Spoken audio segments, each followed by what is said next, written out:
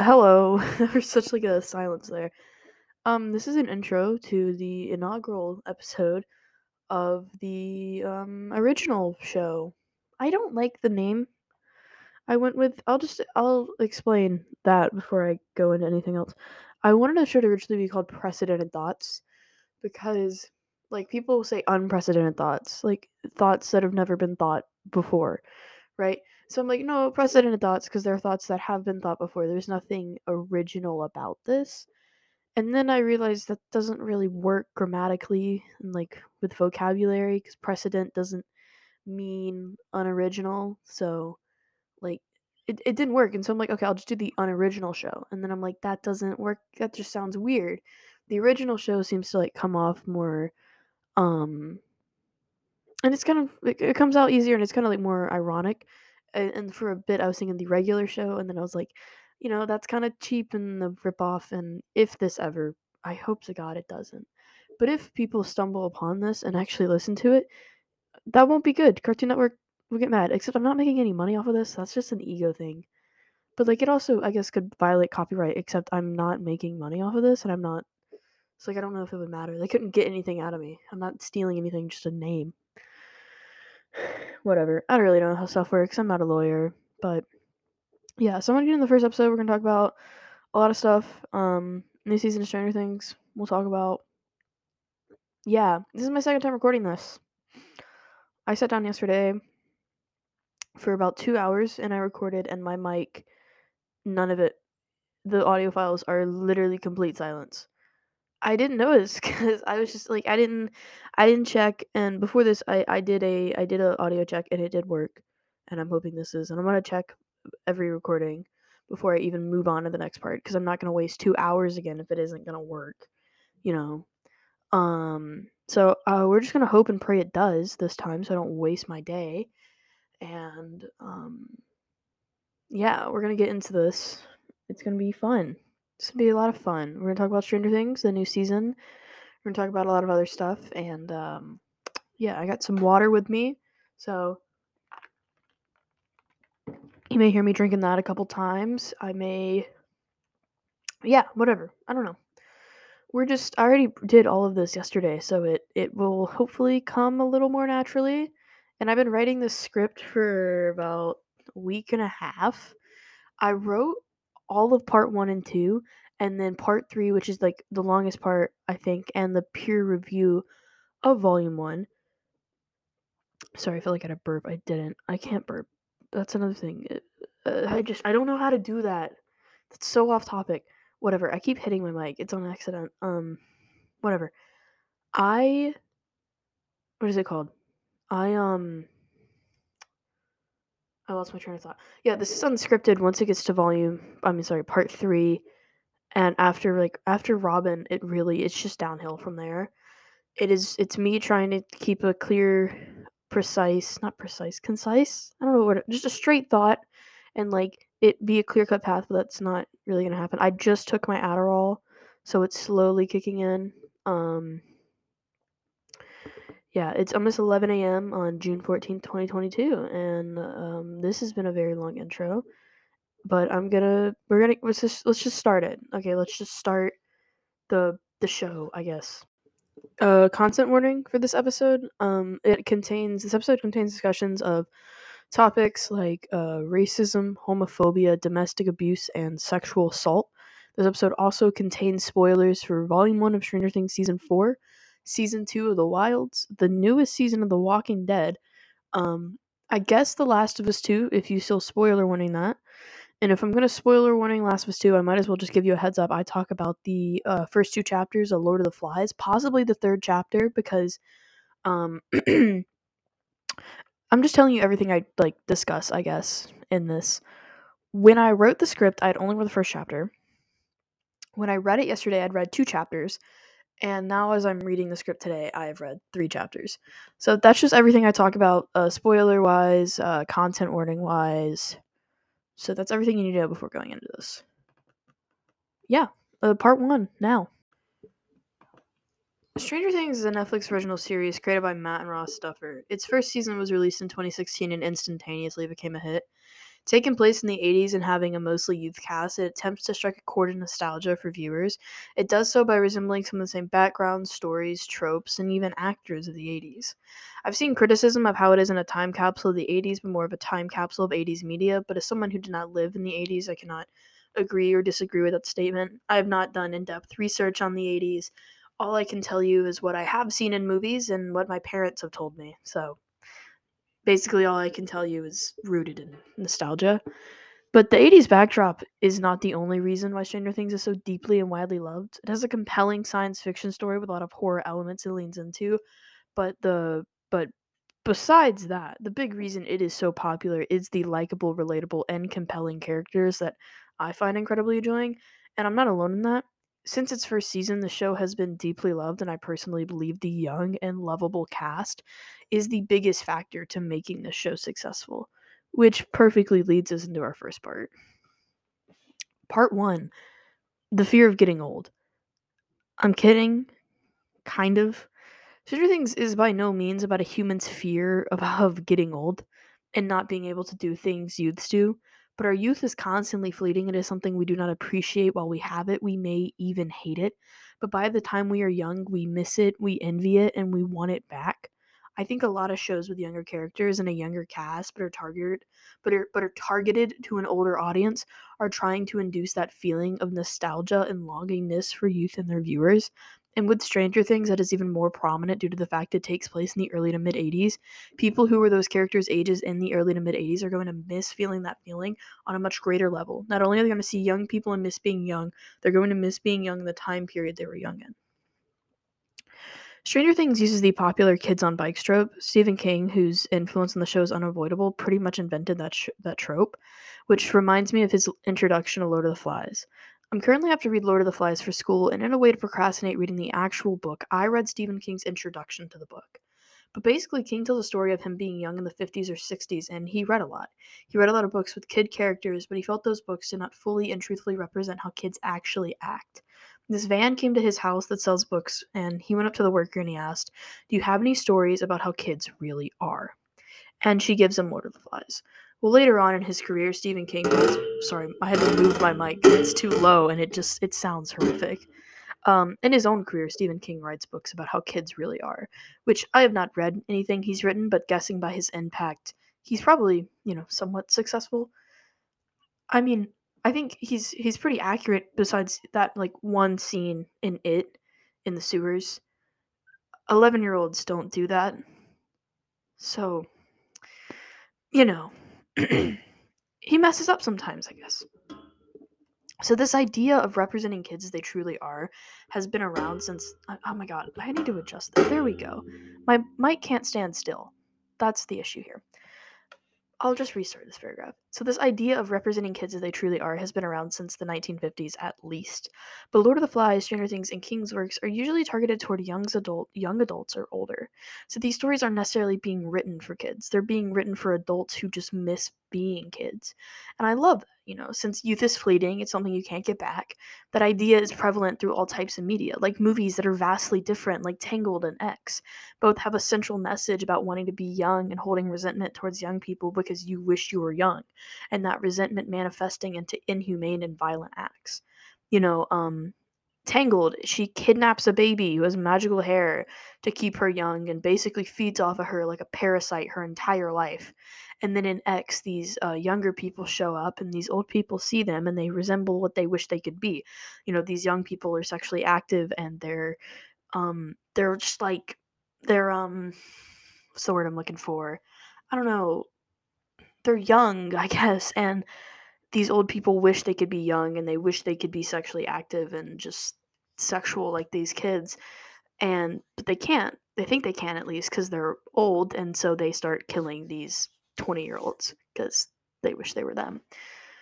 But I don't think Stranger Things is trying to make their older audiences angry at younger people. It's just a side of the narrative I want to point out. Now, to go back to King's previous statement of wanting to have kids in media who act like how kids really are, in season 3, Lucas and Max are dating, and they break up like 57,000 times. They break up over petty shit and small arguments they've had. There's no serious issues that are constantly driving them apart. And when I say no serious issues, I am excluding fighting monsters from an alternate dimension. But they do this because they're 14. Sorry, I had to move my chair. They're about to be freshmen in high school. They're basically still middle schoolers. And middle schoolers stereotypically will start dating and then break up with each other before second period and then get back together during fourth and then break up again before dismissal. Now, when I say that, I feel like I'm diluting their characters and their relationships, but that's not true. They are children and teenagers, so they're going to act like children and teenagers. Just because they can act stereotypically, it doesn't take away from the rest of their personality. The exact same way with real children. You see what I'm getting at? Like kids acting like real kids. It's a simple concept. I mean, Lucas and Max, like, they break up 57,000 times because he says something like, "Is that a new zit?" And they get on each other's nerves. It's a stereotype, but then you see them actually have real issues of like Max overcoming her grief and pushing people away, Lucas being one of the people she pushes away. Like that is a real issue, and they are overcoming that slowly through season 4, and it's just showing like two sides of the same coin, and I appreciate that deeply. So, you know, so having kids act like real kids makes it so much easier to relate, which makes it easier for older audiences to remember being kids, and it makes the nostalgia for youth stronger. Stranger Things has perfectly crafted and curated this box of 80s youth and nostalgia to make these older audiences live vicariously through these characters and allow younger audiences to live vicariously through these characters. That's exactly what escapism is. It's living in another world through characters and media to forget about your own reality for a little bit. And at least relating to the characters or wanting to be them makes this process so much easier. Since Stranger Things did this, their audience is going to constantly keep coming back to their show. And I believe that's why a big chunk of people watch Stranger Things, not because they love sci-fi or horror or giant fans of the Duffer Brothers. It's because they love these characters. These characters were made so you could easily relate to them. You could easily love them. You could easily escape through them. I feel like I didn't say enough about this because my transition, I'm about to move to part 2, which is way longer than part 1, is like not smooth. I just basically explained my hypothesis though of why Stranger Things is so popular and why people go back to it.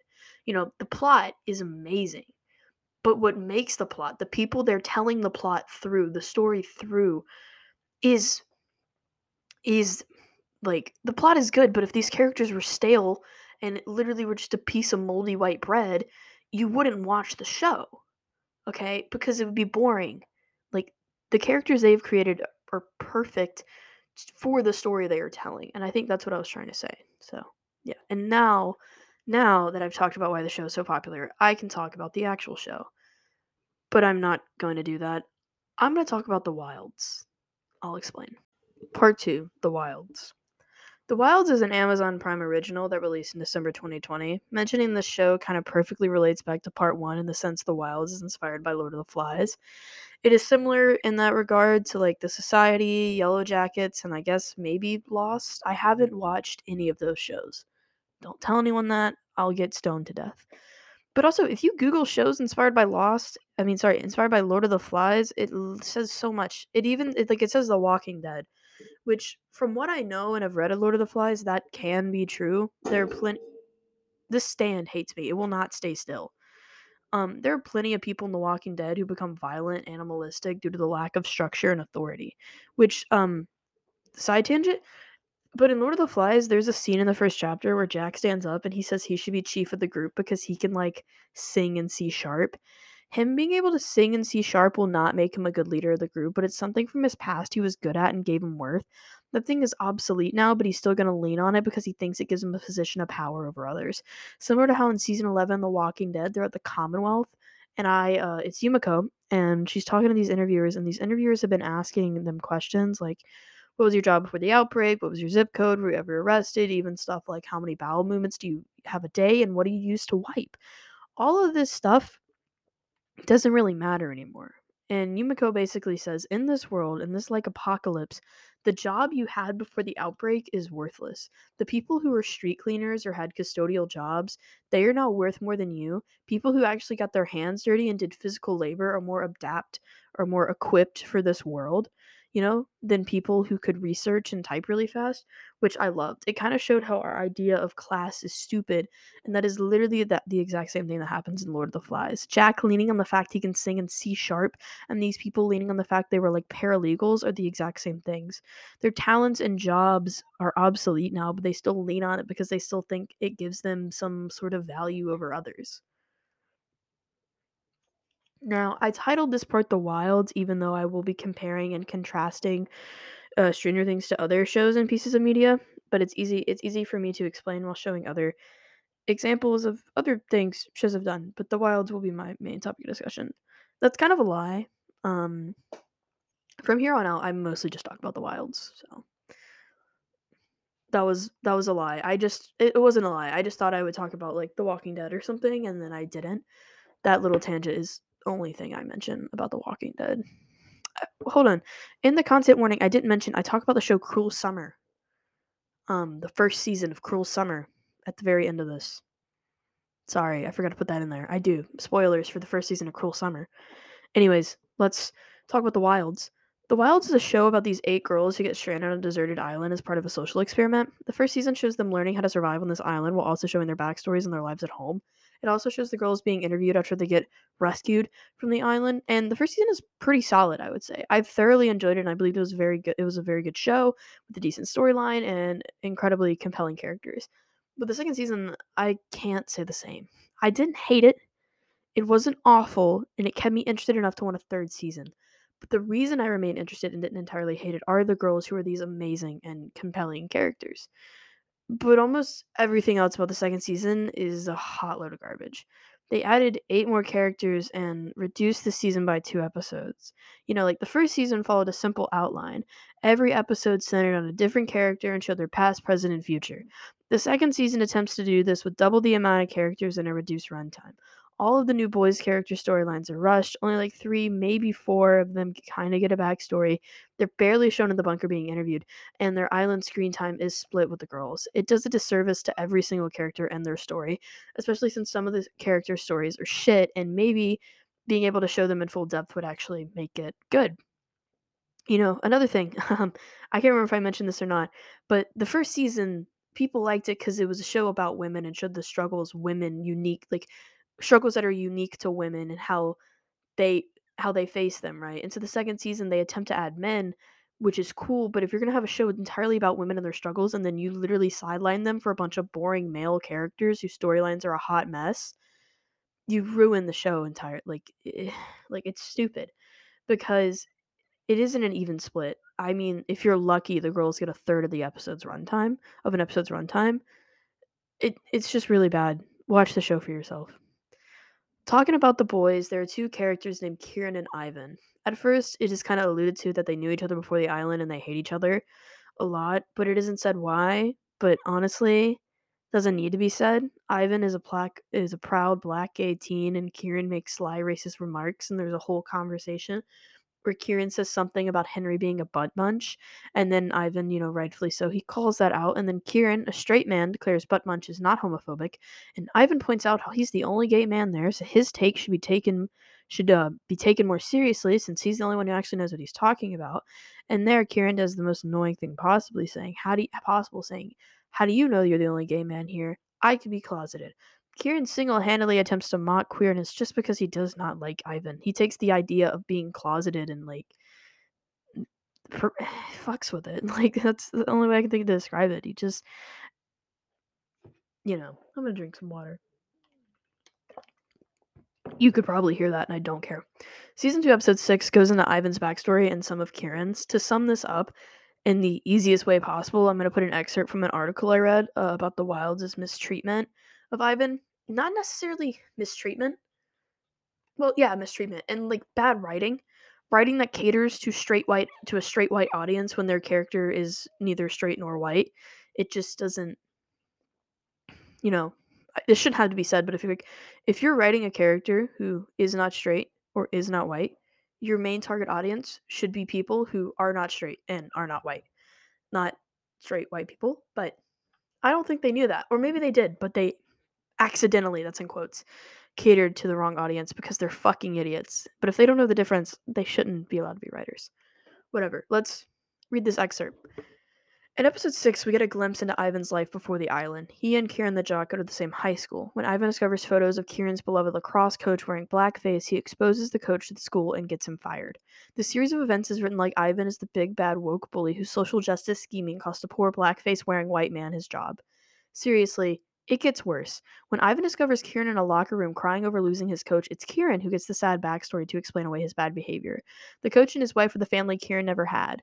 When Kieran gets angry, Ivan baits him repeatedly. I don't love this phrasing, but it's unfortunately how the show frames it, into calling him gay slurs.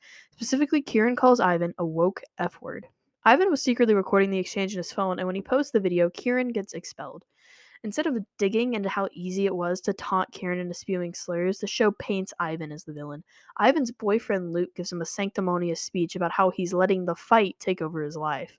Like being black and gay in the world isn't an everyday fight, and how he's forgotten how to just be. Like that's a choice. Ivan ends up apologizing to Kieran, the popular blonde dude who called him a slur. The moral of the story seems to be that Ivan took this whole woke thing, wanting people to be held accountable for their racist and homophobic actions, too far, and we should go easier on white people. Okay. Please feel bad for the white captain of the lacrosse team. The Wild's pleased with his audience. Ivan isn't given childhood trauma as an excuse for his actions, which I will defend to the death, or any real motivation for his behavior. Other than that, he's black and gay and on a mission to destroy white people. Ivan is turned into a villain for standing up for what he thinks is right. To me, that's actually pretty heroic. That's the story presented to you in the wilds. And being able to think critically, you can see it's a pretty fucked up situation. Ivan may be wrong in some places, sure, but him being villainized like he is by the writers is basically portraying the narrative that it's okay to be proud of your identity and your race and your sexual orientation. But if your wokeness and your need for social change, justice, or equality starts infringing upon those people who don't have your identity, and Ivan's situation, straight white dudes, you need to stop. You're wrong. That's not okay. It is not okay to be proud of your identity if you're going to use that pride to destroy others.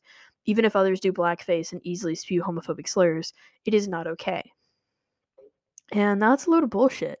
These writers make these marginalized characters and write stories about them being strong in their identity and how they're proud of themselves, and then villainize them for fighting for their rights and their identity. It's like, how can you have someone be proud of themselves and then they stand up for themselves and all of a sudden they're wrong for that?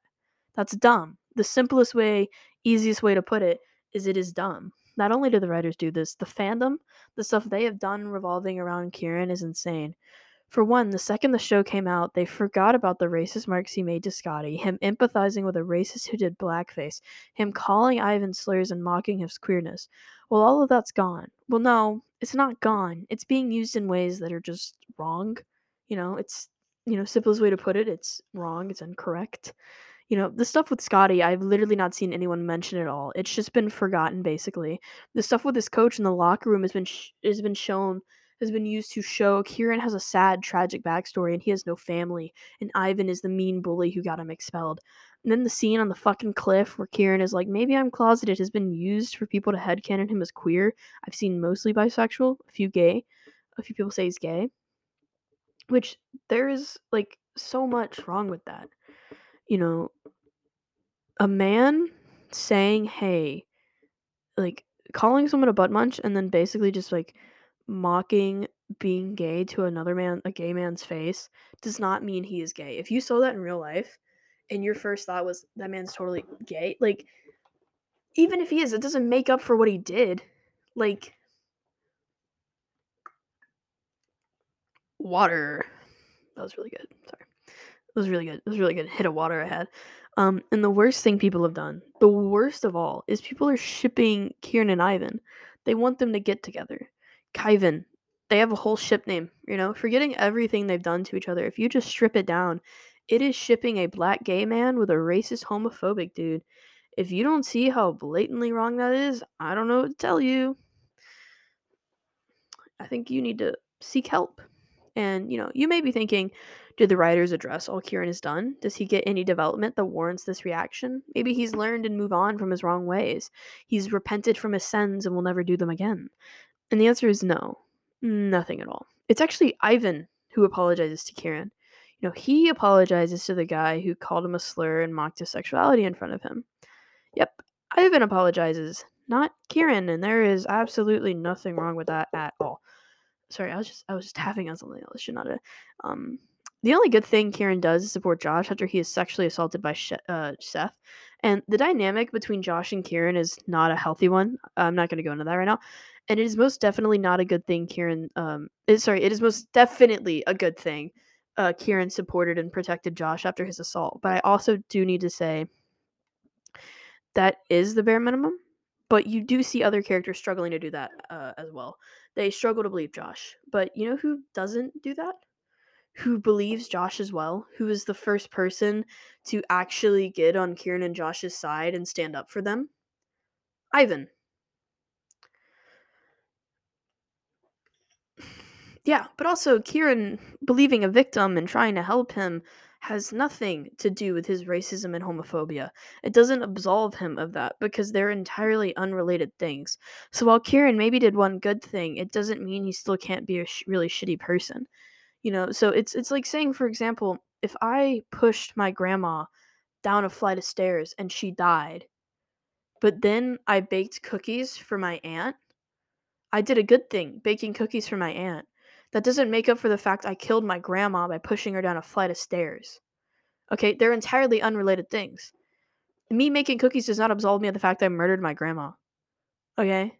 It's just like you cannot do something that is like you can't commit a crime, like you can't do something bad related to one thing and then do something good entirely unrelated and expect the entirely unrelated thing to make up for the one thing you did bad, because they mean nothing to each other.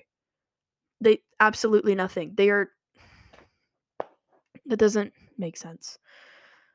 So that's the story of the Wilds and of Kieran and Ivan, and I feel the way the writers and viewers treated Kieran is similar to the way Billy is treated in Stranger Things. Billy joins the show as this tough guy with a cool car, and his younger sister is Max, this new character. Very quickly, Billy is shown to be super abusive to Max. Scenes are shown of him yelling at her and reprimanding her for things she should not be in trouble for. She's done nothing wrong. He also was really. Oh, that was a weird burp. He also really has no authority to be yelling at her like that. He's her stepbrother. I mean, it would be weird if her brother was reprimanding her like that, but let alone her stepbrother. No, that's just weird, dude. Um, you know, and the things he yells at her for are like basically having friends. And he usually yells at her in the car, and the way he yells is very violent and scary. I mean, she is scared of him. One of those times he's in the car with her, he literally is threatening to run over Dustin, Mike, I think Lucas, and maybe Will. I can't remember if it was all four of them or it was just three of them. I know Dustin and Mike were there for sure. Her new friends, he is like, I'm gonna run them over with my fucking car. And she's like, please don't run my friends over with your car. But he's mad at her. So he's threatening to do it. And in the end, he doesn't. But still, that is a type of torture. Like, dude. And one of these car ride chats, if you put it that way, he has with her is her saying that there are some people you shouldn't be friends with. Telling her you shouldn't be friends with Lucas. Basically meaning you shouldn't be friends with black people because he's racist. He knows nothing about Lucas. All he's seen is what the kid looks like. He's probably around Max's age and that they were talking. And from that is enough for him to make the assumption, hey, Lucas is a bad person and you should not talk to him, Max. He's a certain type of people that you shouldn't talk to, that you shouldn't be friends with. And it gets worse because later in that season, he shows up to the Byers' house. He sees Lucas, Max, Will, all of them there. He sees them there and he says, Lucas Sinclair, what a surprise. I thought I told you to stay away from him, Max. She tells him to go away, and then he says, you disobeyed me. And you know what happens when you disobey me. I break things. Then he shoves Lucas, a 13, 14-year-old boy, into a shelf and starts threatening him. Lucas knees him in the crotch, and then Steve shows up. They fight. Billy starts winning. He's beating the shit out of Steve. Max then injects him with some type of paralytic, tells him to leave her and her friends alone, and then basically threatens to hit him in the dick with Steve's nail bat. That scene is so good because Sadie Sink's acting in it is like absolutely amazing. And you're kind of seeing some of that just repressed anger and like violence that has been built up inside of Max from the not torture, but like I guess torture, the abuse she's had to endure for so long from Billy just coming out, and she doesn't even hurt him. She just threatens to. And it is so good. Her yelling in that scene is amazing. I obviously I rewatched it for this and it was really good. And then also the fact that Billy assaulted a child when he's 17, 18, fully grown adult basically. Wrong. Having all of this in the second season, it isn't really a secret that Billy is an abusive and racist character. And that's not me making some insane claim about his character because I don't like him, you know, and I want to attack him. It is canon. This isn't, you know, I'm not reaching here. Okay. In an interview with The Vulture about season 2, episode 4, the Duffers say this. Season 2, episode 4 is when Billy says there are certain people you shouldn't be friends with, referring to Lucas. Matt Duffer says he's just a terrible person. Ross Duffer says he is racist, I think. It's reflective of people that he's viewing different from him and an overall rage at the world. In this case, seeing his sister with someone like Lucas leads to that conversation. Matt Duffer then also says, but also any way he can find a reason to attack Max, he'll use it. We wanted to be honest about what an interracial relationship like that would do and how certain characters would react and how a character like Billy would react. Right? Oh my god. Oh my god. Oh my god, I hit my mic with my headphones. I had to take them off because it's just bothering me for a minute. Okay, I'm adjusting, we're recording again. The makers of the show themselves basically admit it. And in that interview, they outright say Billy is racist and thinks interracial relationships are wrong. They also say he will use any opportunity to attack Max. And that's exactly how Billy was written at first. And then they just forgot that. In season 4, they act like Max is grieving her brother that she fought with and didn't have a perfect relationship with, not a man who consistently abused her and attacked her friends. And dear Billy, when she reads the letter, she makes it seem like it's also her fault. They weren't a real brother or sister and good friends, when that's not the case at all. Around him, she feared for the safety of herself and her friends. She didn't do anything wrong. They weren't a real brother and sister because the brother made the sister fear for her life. And maybe they're trying to show the complex issue of grieving your abuser, except they're not making that clear at all. It shows Max grieving a dead brother and her trying to adjust to her family dynamic being completely flipped upside down, but it does not talk about the pain and the abuse she had to endure because of Billy. While she may have loved him, she is now free of his violence, but they don't talk about that at all. Basically, after the second season ends, they hardly address any of the horrible shit Billy did, and he gets no development. He dies, he sacrifices himself. And maybe the good thing Billy did in some ways is more extreme than Kieran's in the sense Kieran is still alive, but those things do not absolve them of their crimes. I think a lot of writers don't understand that if their character does something shitty and then they try to redeem them for it, they should start with the character admitting it, saying they did it, and apologizing to the characters they hurt, and then working to be better. And now when I say that, it sounds a lot like reality, not fiction, but in the first part, I did go on a whole tangent about how fiction can be representative and accurate to our real world. Characters will act like people in real life. And no, an apology sounds childish, kind of like how is a simple apology and working to be better good media? I'd much rather have my characters die to make up for their shitty actions. And also, Billy could have apologized and still attempted to make up for the pain he put Max and Lucas and their friends through and then died, which, though I believe what Billy did is irredeemable. But back to what I was saying, an apology seems to be childish and minute, but it happens all the time in media and is successful in making entertaining stories, or at least popular stories. I mean, Maya apologizes to Karina on Station 19. They make a big deal out of it. It's emotional. They kiss. Ivan apologizes to Kieran, which he didn't have to do. In the Wilds, they make a big deal out of it. It's emotional. They don't kiss. Thank God. Grey's Anatomy, it's been around since the dinosaurs, and tons of people have had angsty apologies in that show. In The Last of Us 2, Joel doesn't necessarily apologize to Ellie. He actually says he would do it all over again. But they want to go through a process of forgiveness and rebuilding their relationship, and it is emotional. I sobbed the first time I saw that scene. And actually, you know what? They had that, right? Characters discussing their issues maturely, and then Joel died. Literally right after. See, you can do it and have characters die and it still be entertaining. And, Stranger Things has done this before. They know how to do it. With Steve, that is exactly what happens. And some people say he didn't have character development, and I'm not going to sit here and fight about why you should or shouldn't like Steve Harrington. Frankly, I don't care. But Steve, in the first season, he is a dick, right? He is a dick to Nancy. He's a bad boyfriend. He is a fucking douchebag, right? What does he do? Oh my god, sorry, I'm blinking. Him and his friends, they call her a slut, and they graffiti a movie theater saying she is one, right?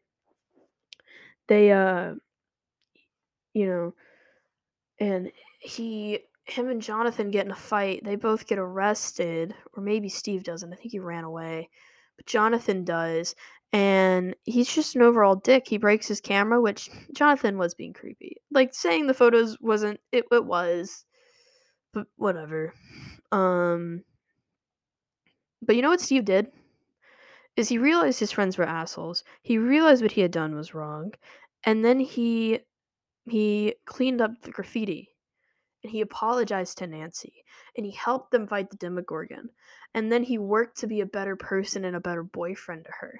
So that's him admitting what he did was wrong, telling characters he did it. He apologized to both Jonathan and Nancy, and then he worked to be better. He did good actions, right? He didn't. They weren't. I'm not even gonna say they're good actions, but him cleaning up the graffiti he put there, they are completely related, right? So cleaning up the graffiti does more to make up for the fact he even put the graffiti there than him like making his grandma cookies or something.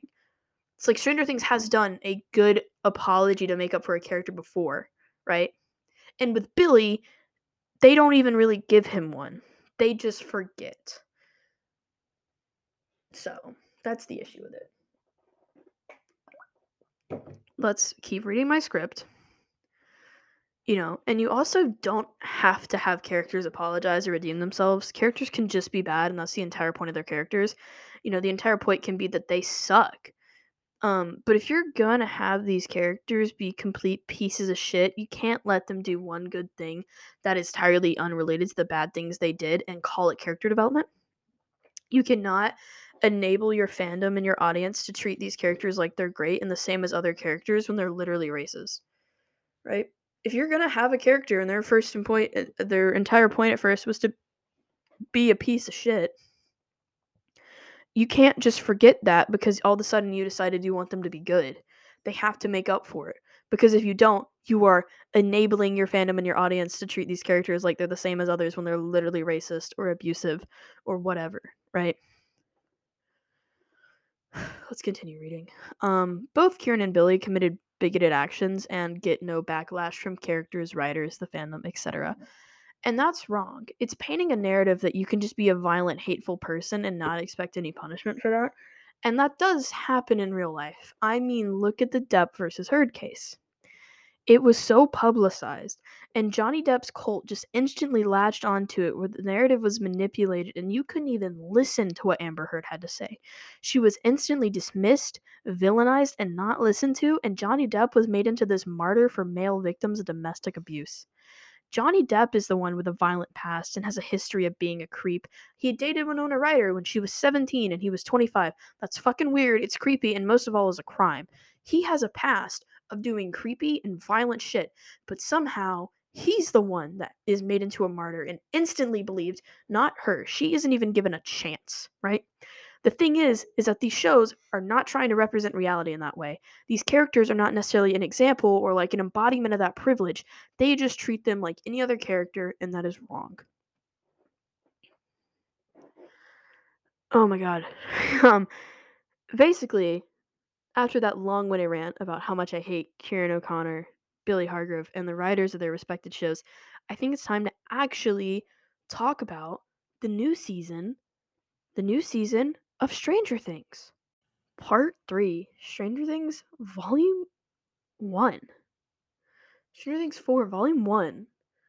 This is the last part of the episode, and I'm actually going to talk about the new season, which, I mean, I kind of already have, but like now in depth and fully focused on it. Also, Volume 1 is like the only thing out as I'm recording this, and probably when this is uploaded. I can't stop talking like that. So these will be like things I liked in Volume 1, things I didn't like, the characters, and theories, I guess. I don't really like have any in-depth theories. I have a few like assumptions or I don't know guesses. Like Will Byers is about 97% canonically gay at this point, and that's not really a theory, but I feel in volume 2 they'll hopefully address it and whatever. Anyways, let's just like get into it. So as I'm recording this, it is 11:45 a.m. June 14th, 2022. So I think I have like 17 days, I think. Let me ask Siri. Siri, how many days until July 1st?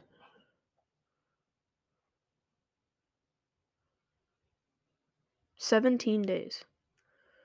Let me ask again. Siri, how many days until July 1st? She doesn't read to you. She will not read. Does it come out the 1st or the 2nd? I think it comes out the 1st. Yeah, it comes out the 1st.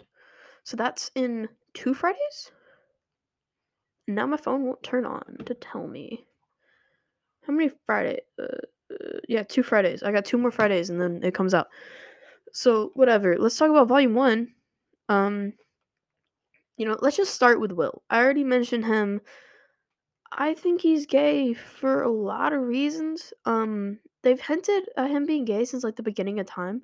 Literally in the first 18 minutes of the show, like episode 1, like season 1, episode 1. Joyce says Will's dad said he was queer and a bad F word, which, you see Will's dad, he's a piece of shit. So his opinion should be taken very lightly, but this is a way show writers will hint early on to a character's sexuality. Before Stranger Things 4, Stranger Things 3 had a lot of stuff going on, make it seem like Will is not interested in girls the way the other boys are. They all have girlfriends and would rather hang out with them than play D&D. And then there's that like famous scene of like Will and Mike yelling at each other in the rain, and Mike yells, "It's not my fault you don't like girls." Flash forward to season 4, and the synopsis is this. And I found out recently it's pronounced synopses, not synopsises. In the synopses, they talk a lot about Elle thinking Will is a crush on somebody. They haven't necessarily directly or verbally elaborated on that. They only gave Will one candidate for him to have a crush on, and that's Mike. The only people he's been hanging out with have been his brother, Argyle, and Mike. I'm going to assume he does not have a crush on his brother. I do not think he has a crush on Argyle, and so Mike is the only age-appropriate, non-incestual option he has. I know you can hear the water. I discovered that. You can definitely hear that. So anyway, while Elle has been freaking out and stressing over Mike coming to California, Will has been making this like painting about someone he likes and he won't show Elle. He like awkwardly brings it to the airport where they're picking Mike up, which is like, why would you want to do that? Unless he's giving it to someone there. Probably Mike. And there's like a lot of stuff that happens, but another scene that comes to mind that seems to be like the final nail in the coffin that Will does not like girls. This girl in their class like runs her foot up his leg trying to flirt with him, and I feel they were like not going with the type of discomfort. That yawn came over me like a demon. It possessed me. Um and I feel like they were not going with the type of discomfort you get when like someone you don't like hits on you.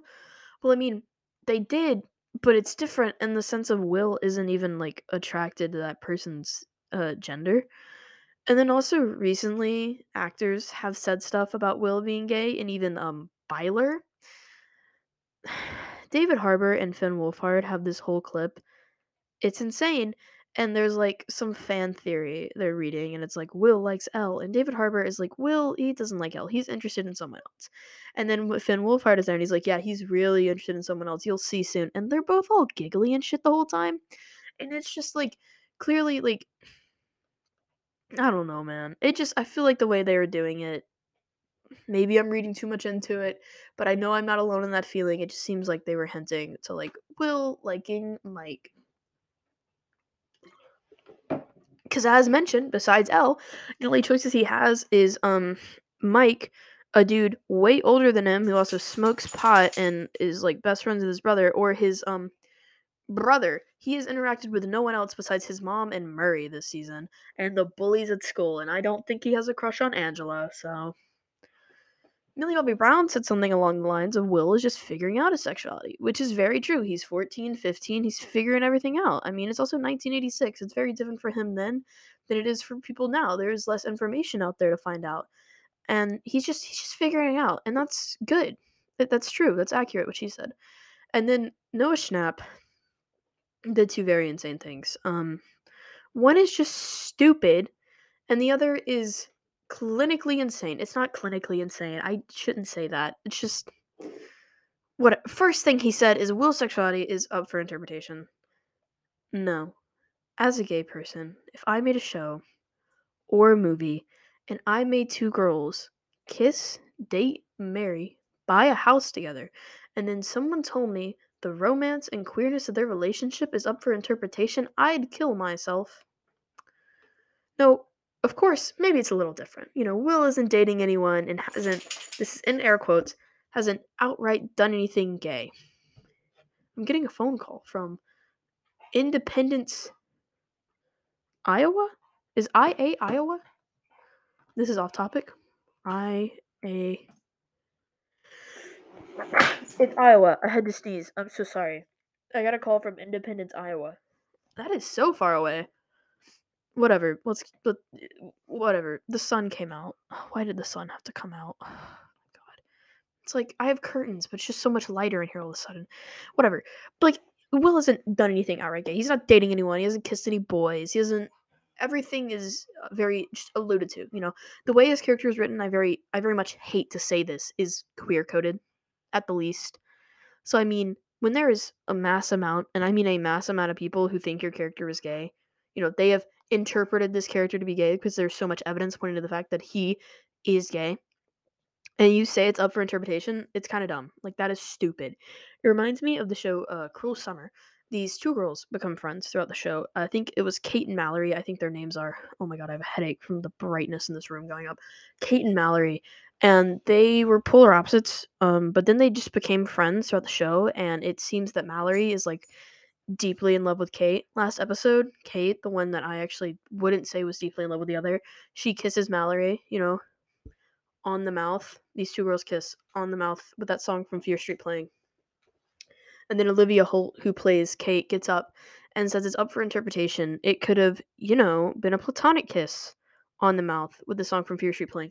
Do you hear how dumb that sounds? When you have Only Happy When It Rains playing in the middle of the street as they have just overcome some severe trauma and then they kiss, that is not platonic. That is romantic, okay? And the thing is those arguments and those statements of how stuff could be platonic when it is so blatantly romantic is always applied to queer relationships. So Noah Schnapp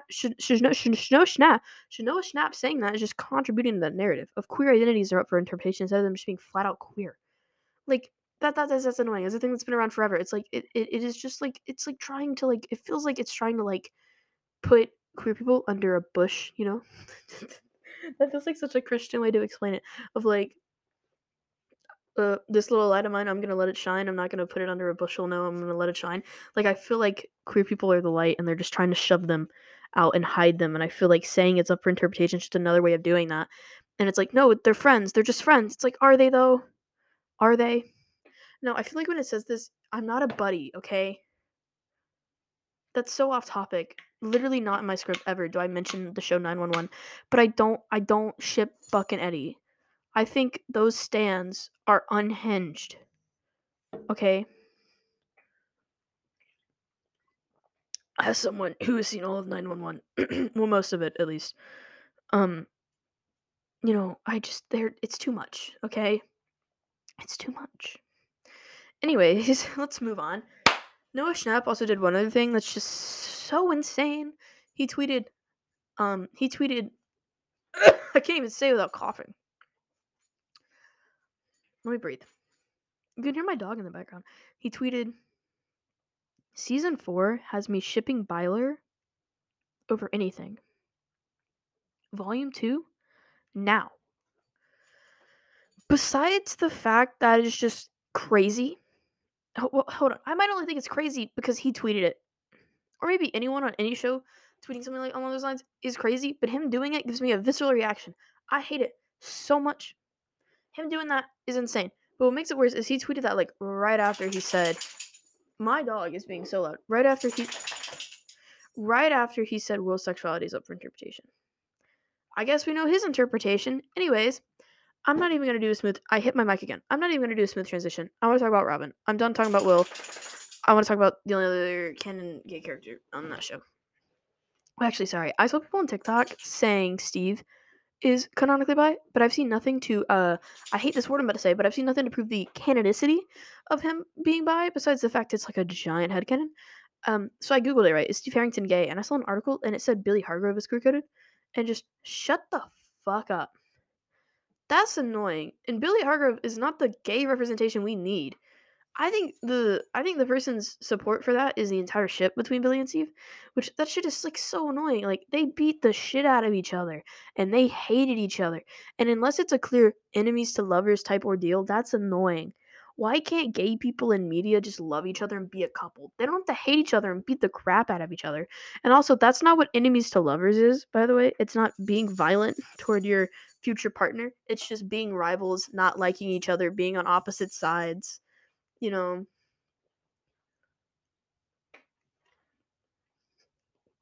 that was some really good water. It's not beating the crap out of your partner on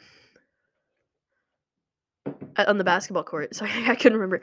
Another person, the person's like other reasoning was Billy being he's flamboyant. He has long curly hair and wears tight jeans. Shut up. Anyways, back to Robin. I love her. I very recently listened to the Surviving Hawkins podcast about Robin. It is very good. It is 6 episodes and it's Robin's story during season 1. Um, Off topic. Do you ever get that feeling of like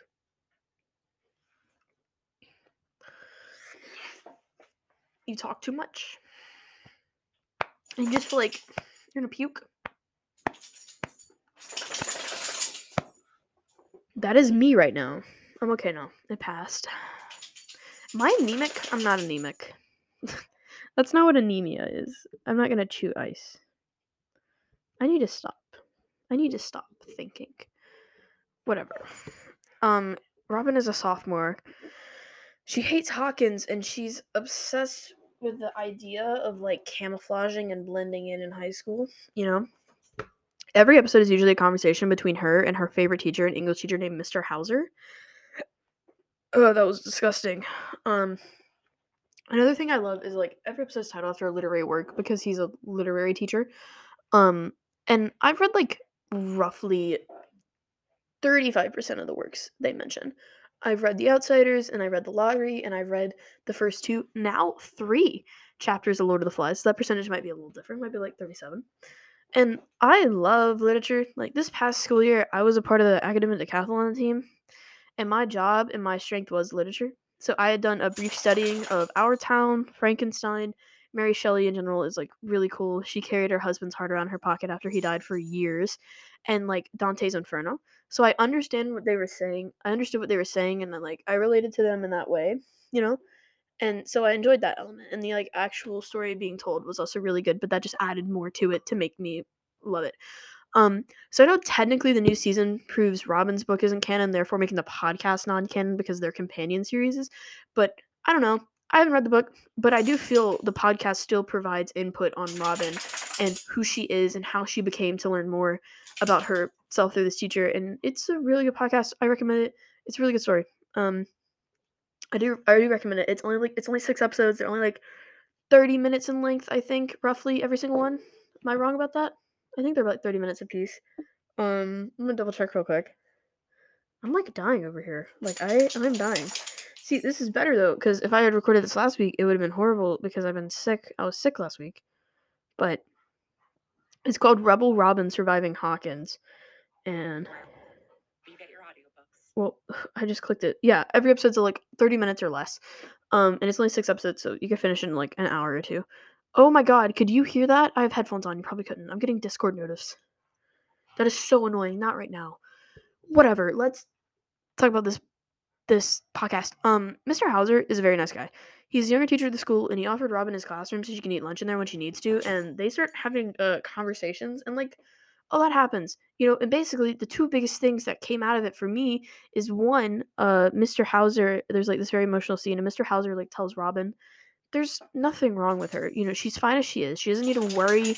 My dog is so loud. She doesn't need to worry about Hawkins. It's not her fault. She has a hard time making friends and like all of this stuff. And it's just like I feel like she's about to start barking. If she starts barking, I'm gonna literally kill her. She's getting euthanized today if she starts barking. Chloe, if you bark, I'm gonna euthanize you. I think we're good. Um, and it's like it's an emotional scene. Like their dynamic is very much just Robin needs an older person to be able to confide in, and she clearly can't do that with her parents. She's telling Mr. Hauser she wants to go to Europe, and she hasn't even brought that up to her parents. A big point of their conversation is him trying to convince her to tell them. You know, it was a really good scene because like it kind of just like especially when you care about a character in that extent, you want them to be told like, hey, don't hate yourself. It's okay. And I think since she has no one her age and she has no one older she's able to confide in, so she just this stuff manifests of where she blames the fact she has no one to confide in on herself. So she starts to hate herself, and so having someone tell her like, "Hey, that's not your fault. You're okay. You're smart and you're a great student," and like all this type of stuff. It like it is very. My dog is over here having a stroke. Hi, girl. Are you okay? You okay? You okay? It's really good. And also, Mr. Hauser, my second point, is he's gay, and it's like hinted at through the entire. I'm gonna have to put her outside. Chloe, can you lay down? Can you calm down and lay down, please? No? Was that a no? No? No? She's shaking her head no at me. It's like kind of annoying. Like you can hear the collar. If I just take the collar, come here, come here. I'm gonna take your collar off. So you stop making noise. Oh well, no, your ears are loud too. I'm never gonna be able to finish this podcast. She's smelling me now. She's sniffing me. I'm just gonna keep reading. I'm gonna ignore her. Also, Mr. Hauser is gay. It's hinted out through the entire show. And episode 5, it's like heavily alluded to. He's like on a date and Robin sees, but she's like, oh, that's just some random guy. And episode 6, he says it. I think that's like very important for Robin because in the show she clearly has a crush on Tammy Thompson, but I don't think she knows that. She just sees a girl who she thinks is really cool and awesome and wants to be friends with, and she doesn't realize those are more romantic feelings yet. I think Mr. Hauser being open about that with her helps her realize she can be gay and like girls. Like this is a small town in Indiana in the 80s, so I mean the topic of gay people were probably hardly discussed. So she maybe just didn't even think about it a lot, and so maybe him being engaged allows her to think about it and to realize she is. Like depending on like the people you grow up around and the morals you have, the morals that were crafted and given to you, I would say, in that time period or now even, like the thought of gay people, if you're straight, you either think, oh, they're not that bad, or they suck, right? Pretty much that's it, black and white. But if you're gay, you might have thoughts like that, or you just shut it down entirely because you're like you don't want to think about that because like what if no I'm not, let's just not. And so I feel like Robin was probably in a situation like that of where she just didn't think about it, and him being there allowed her to. And then you get characters like Barb, and if you go with the understanding of the assumption that she is straight, she just probably had thought about gay people, been like, oh, they're not that bad, because she knew about Mr. Hauser, and she told him like, hey, other people know, I know, other people might know, and it might not be a good reaction. And then Barb disappeared. um that was that, right? It's like Barb just good straight ally in 1983. Whatever.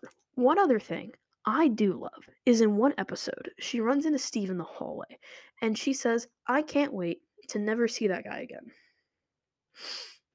It's just that's your best friend, man. Like a lot of these conversations she's having with Mr. Hauser, she's gonna start having with Steve. And I love that. Like one thing they talk about in the podcast is people change over time. So Robin and Steve both change enough to where they become best friends. And before they didn't even know each other, they didn't like each other, and now it's like they're literally best friends. Now she's growling. Chloe.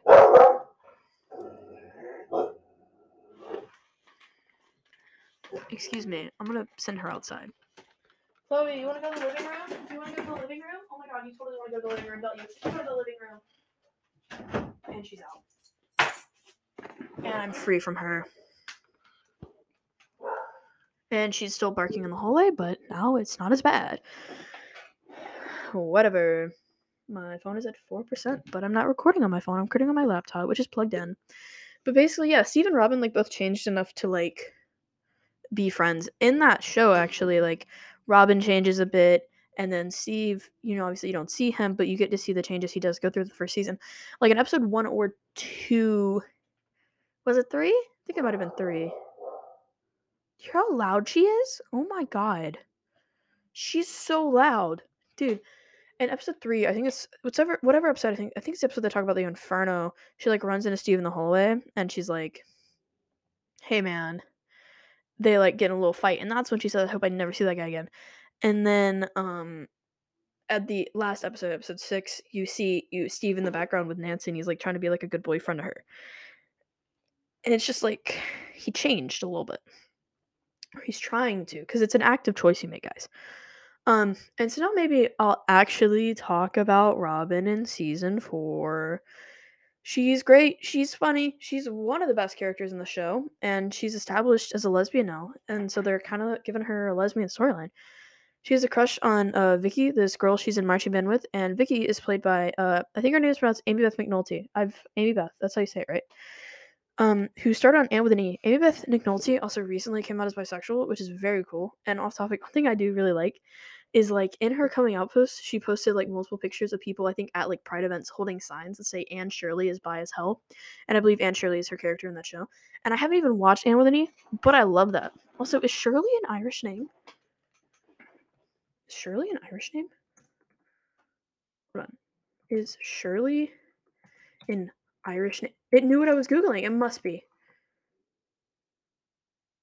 Oh, it's English. I thought it would be Irish. Is that not? It's English. Oh, I thought it'd be Irish. No, this is saying it's Scottish. I don't know. I really don't know.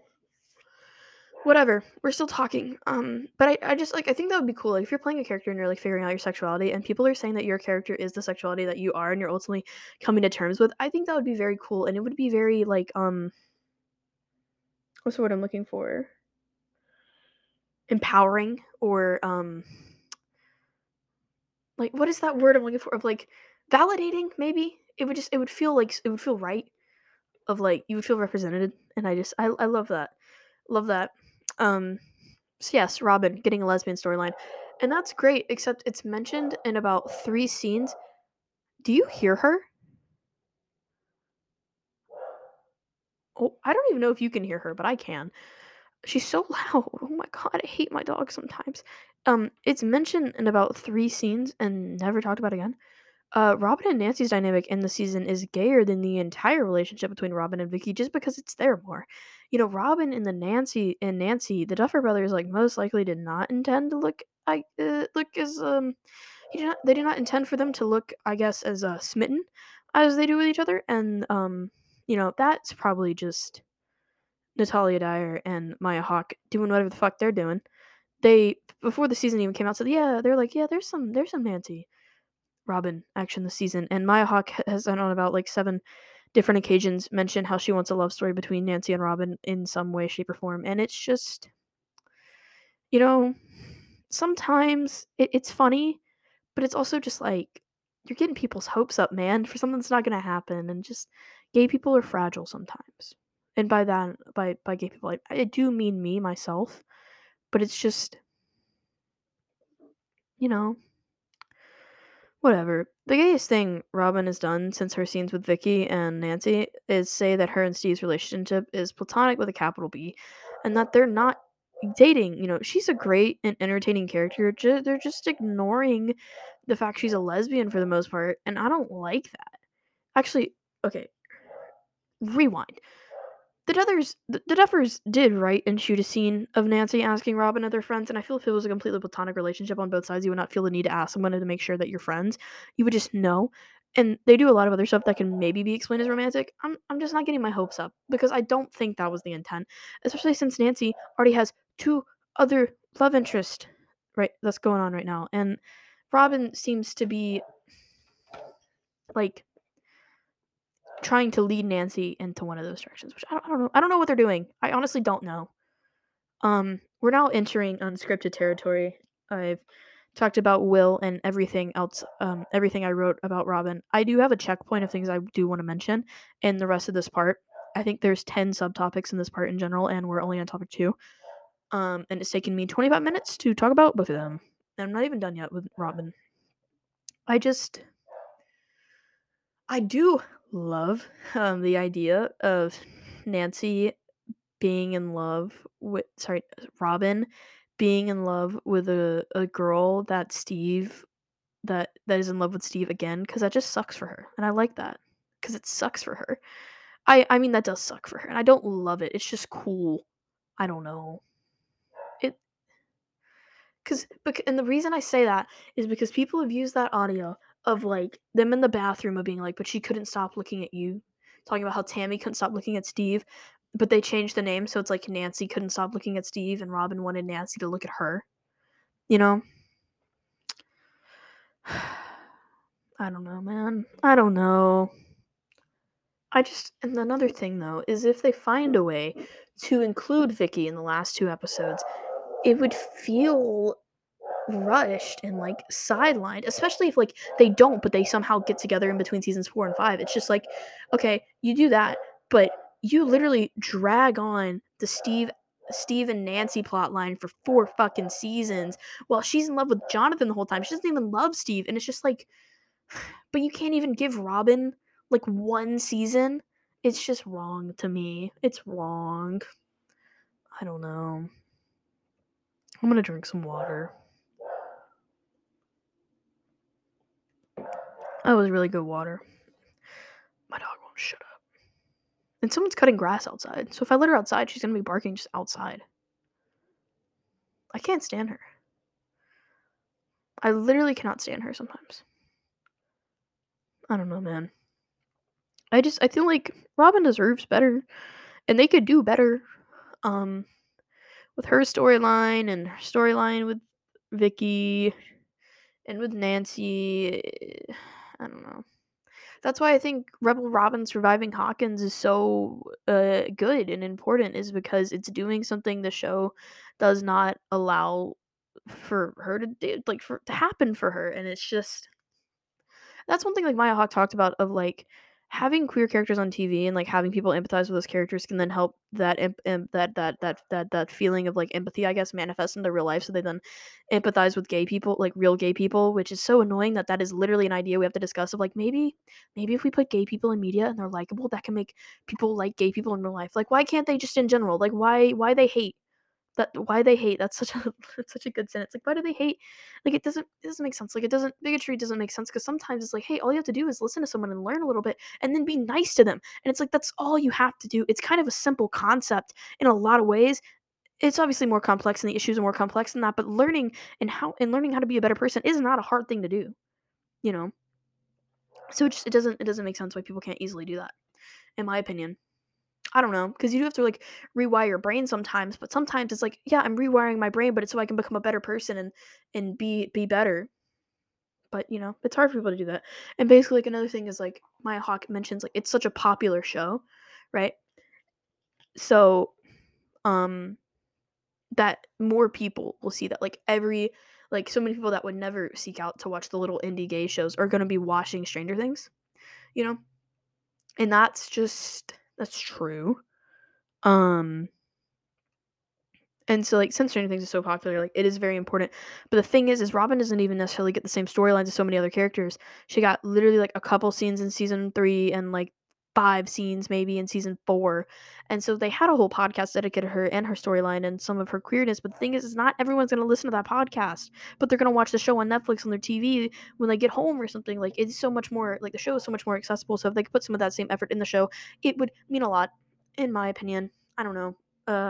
I breaking the recording because you can only record 30-minute segments, and I'm at 29 minutes and like 45 seconds in this segment, but I'm still going to be talking about volume 1 after this tiny little cut of noise. I feel like I've maybe covered every base I can cover with Robin, and I should move on to discussing new characters, but it's just, you know, I love Robin. I could talk about her for 7 more hours. yours. So that's why I'm going to move on. Also, my dog is still barking because they are still outside cutting grass. Not my grass. I don't know whose grass they're cutting. It's somebody's grass, and it isn't mine. But it sounds insanely close to my house, which is scary because no one is supposed to be cutting my grass. It is so loud.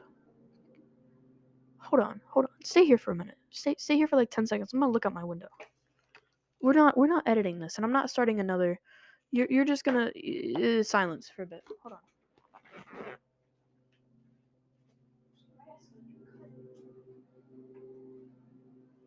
Shit, they are cutting my grass. Why are they cutting my grass? Maybe my mom called someone to come cut the grass. I don't know. Do I need to open the gate for them to get in the. Do I text my mom? Someone's cutting the grass.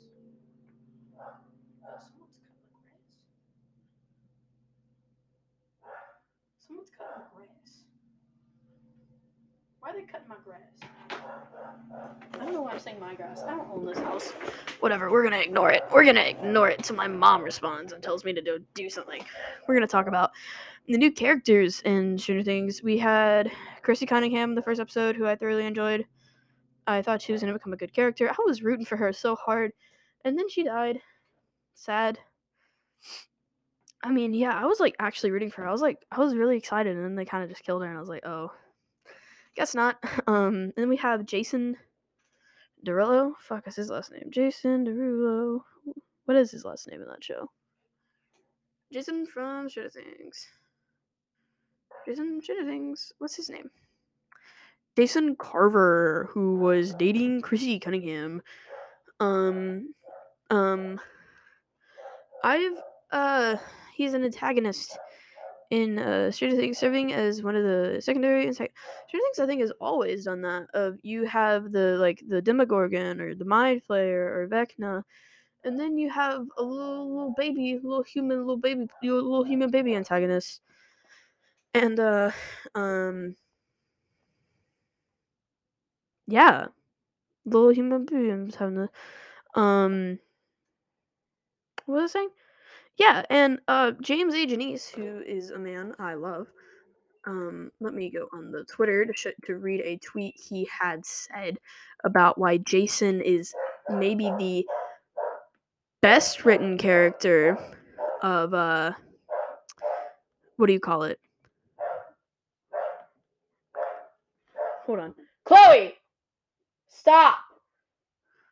Who is maybe, the best character of the new season. Oh wait.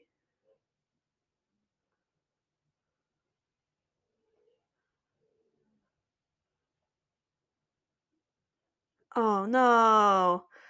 No. Sorry, I just got very distracted. Literally, James and Chelsea have been talking about doing a podcast episode or something on LGBTQ representation in horror films. And they never have. And so he tweeted, I successfully filmed the Stranger Things to the numbers bit and Stranger Things 3 to the numbers bit in a single take, and I'm very proud of that, and it worked out that way. You'll see why on Friday. Don't expect anything too elaborate, but it was fun and could have gone wrong. LOL. Right, and I guess someone replied to this tweet. I think it was this tweet. My mom is texting me. I'll read that in a second. I think it was this tweet. It might have been another tweet. Yeah, it was that tweet. And they said, hey, at Dead Meat James, any plans for the oft maligned or misrepresented LGBTQ plus in horror films? It's Pride Month, and this might be an opportunity for hot takes on gay characters, better or worse, in horror cinema. Right? And he said, genuinely wanted to work in Butcher Baker's Nightmare Maker for Pride Month, but unfortunately I ran out of time with the mega length of the Stranger Things episode. This year we'll have to settle for Robin's scene in ST3. I'll try to do better next year. My apologies.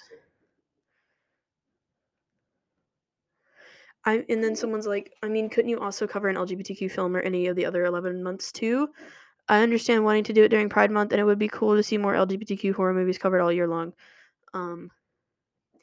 Yeah, and I probably will. While I see both perspectives, I tend to fall in the camp of wanting to cover diverse movies all year round rather than just in their specific highlight months.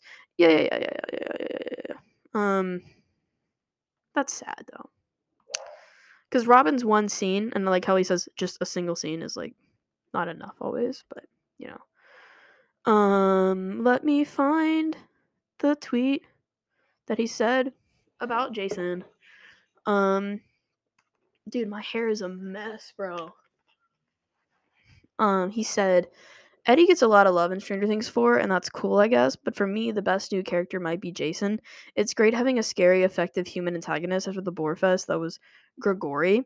Jason is the power of privilege used to condemn and hunt others. I have to go open the gate. So, everyone, we're going to do another audio break.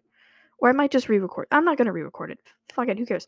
So, here's another audio break. I have to go open the gate. Bye bye. Okay, now it's a little quieter. My dog, I put her in the kennel. She needs to calm down. Seriously, she does get really worked up sometimes, and it's just like, you need to relax.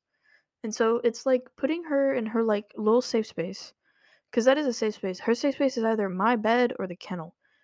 She did she would always run there if she pissed on the floor, and we were like, why did you piss on the floor? She would run away to the kennel. That's where she would go to like hide, or if she just got tired, she would literally lay in there and like take a nap when the doors open. So I'm not forcing her in the crate as like a form of punishment. It literally will calm her down. And so it's a little quieter now because she's not barking and they're also in the backyard and they might be gone by now. Cuz I hear absolutely nothing, but whatever. So, yeah, I was talking about Jason. And yeah, he's a well-written character in the sense of he's a good human antagonist because he embodies that privilege. Like he's just a rich white guy who knows how to control a crowd, and in reality, that's all you need to succeed. Like seriously. And James, I clicked away from his fucking tweet. Oh no, I didn't. Sorry, I was reading something. What am I reading? What am I reading? What am I trying to find? Yeah, and cannot speak. Someone replied to him to the tweet he wrote about Jason and said, um, holy shit, dude. Sorry, I was just reading something. His Stranger Things 3 kill count is gonna be around an hour long, and he just finished filming it, and it comes out Friday. So he's got like a couple days to edit it. It'll probably be out in time. Whatever. Basically, someone replied to his thing of like, also love that the foreshadow to his ability. They also love that the foreshadow his ability to control a crowd with faulty logic and pleas to emotional outbursts with a pep rally, and then he just uses the same strategy on the town. Just how a small local smooth talker can get it and get into a true position of power with the same playbook. And he said, "Yup, this exactly dude will obviously run for office if he makes it out of season 4 alive." Dude has so much power. In some ways, he has more power than Vecna, just because he can manipulate people easily and incite emotions in them to literally make them consider. My dog is barking again, but it's okay. To consider hunting another human being alive because they think he killed someone, and there's no proof to prove he did kill her or didn't kill her. There's actually no, there's proof that he didn't kill her. But that doesn't matter. There's no proof to prove that he really did. They just think he did, and that's. I guess we could. There's only really one other new character, two other new characters. There's three other new characters. Sorry, there's Argyle. He's fun. I like Argyle. He's cool. There's like some minor ones also of like Susie's family in like one episode.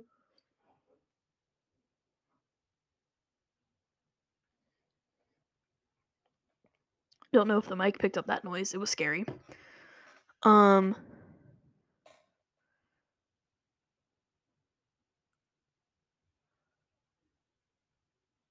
that okay, whatever, we're gonna ignore it.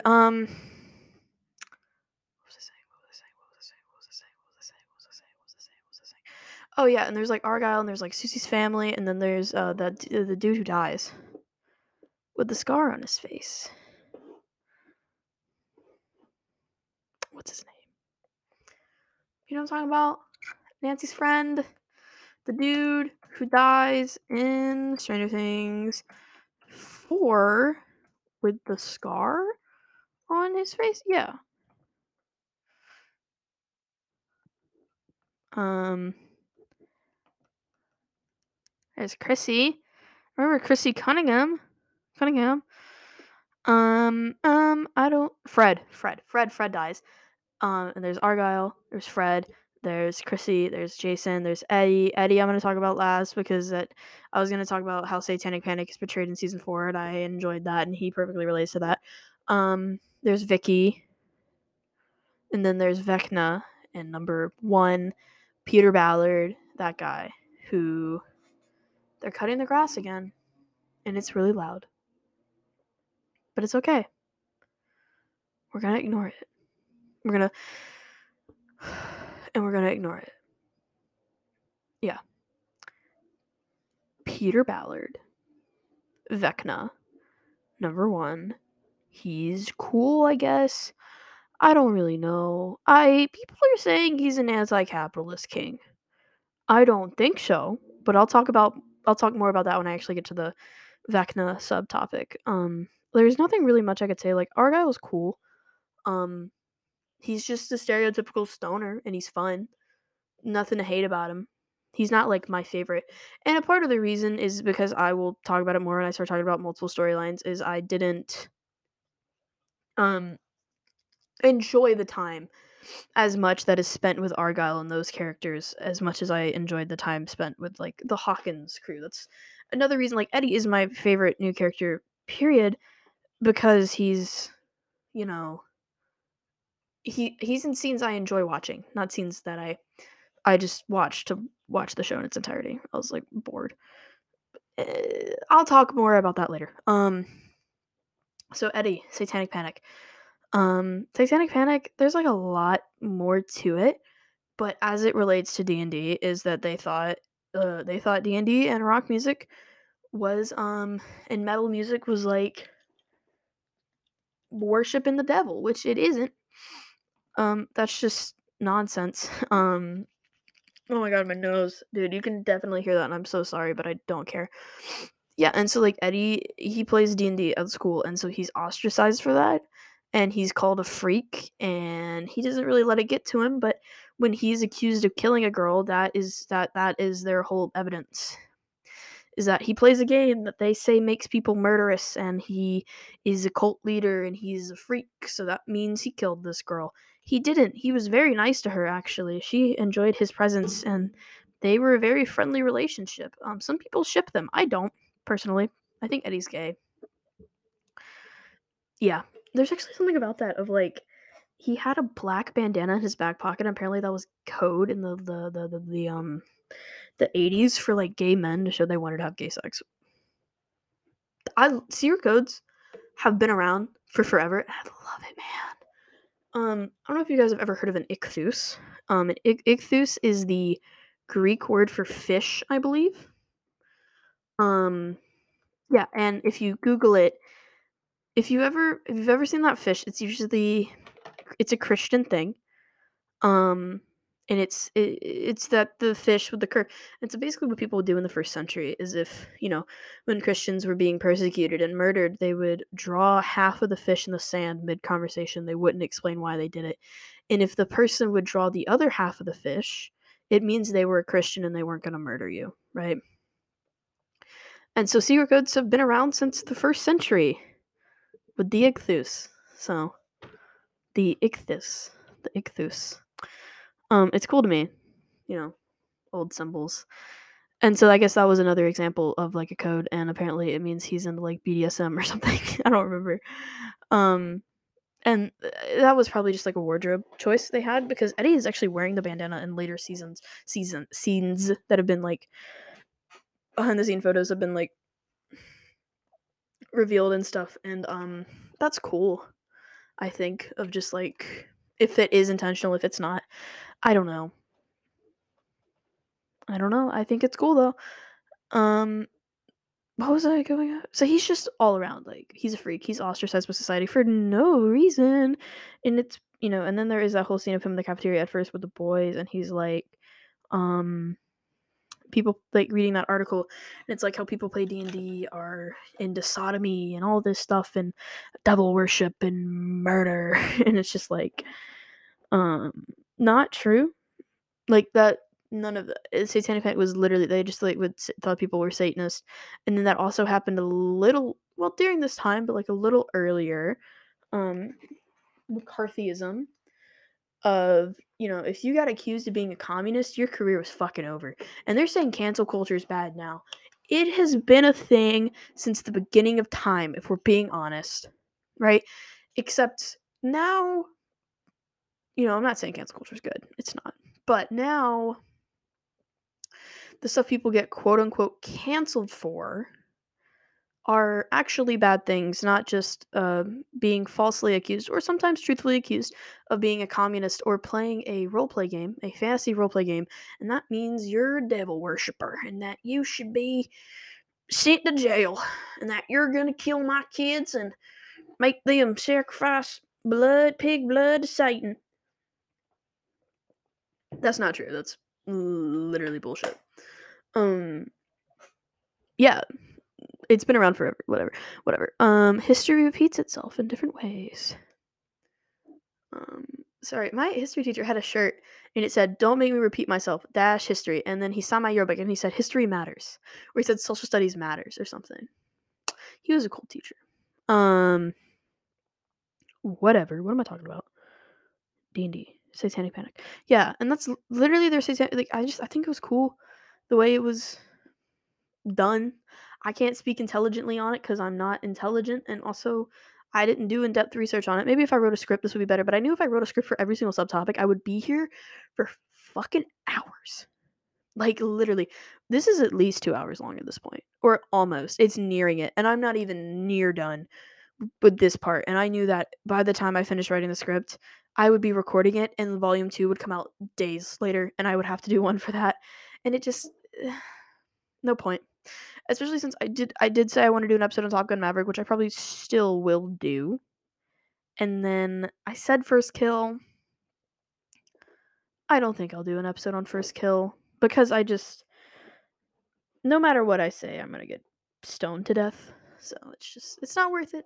Um, I enjoyed the show. It was shitty soap opera y vampire lesbian. And that's what you need. We need bad lesbian shows, guys.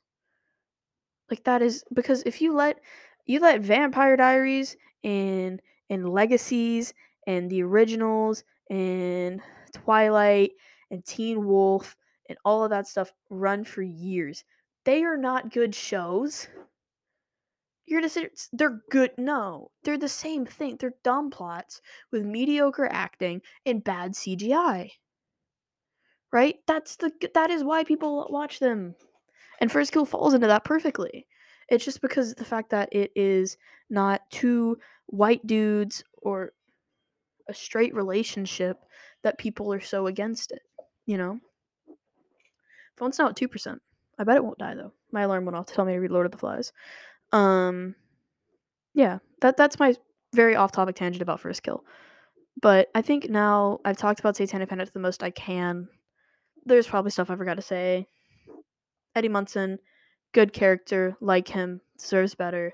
He's gonna be him and Robin are gonna save Nancy in volume 2 with the little guitar. Cool. Let's talk about the multiple storylines. Stranger Things has always had multiple storylines. I mean, always. Season 1, see if I can remember, there was Joyce in the House with the Lights. Hopper was separate from Joyce for a little bit, then they were together for a little bit. The boys with Elle, completely separate. Them trying to like find Mordor. Jonathan and Nancy getting their guns and stuff, gonna go in the Upside Down, and they like set up all the traps and they catch the Demogorgon on fire and all that. Very separate. It's always had these storylines and like they're multiple, but now it was to such a severe degree they barely overlapped. Right? Like season 2, can't remember shit. Hold on. Season 2. What happened in season 2? Can't tell you. Season 3, we had the Starcourt Mall, like Scoop's Troop. We had them. We had the other people. Um, the other people. We had Joyce and Hop and Murray. And then Jonathan and Nancy taking down the Hawkins Post. So that's at least 4 separate storylines going on at the same time, and it never felt exhausting. This season, I don't love it.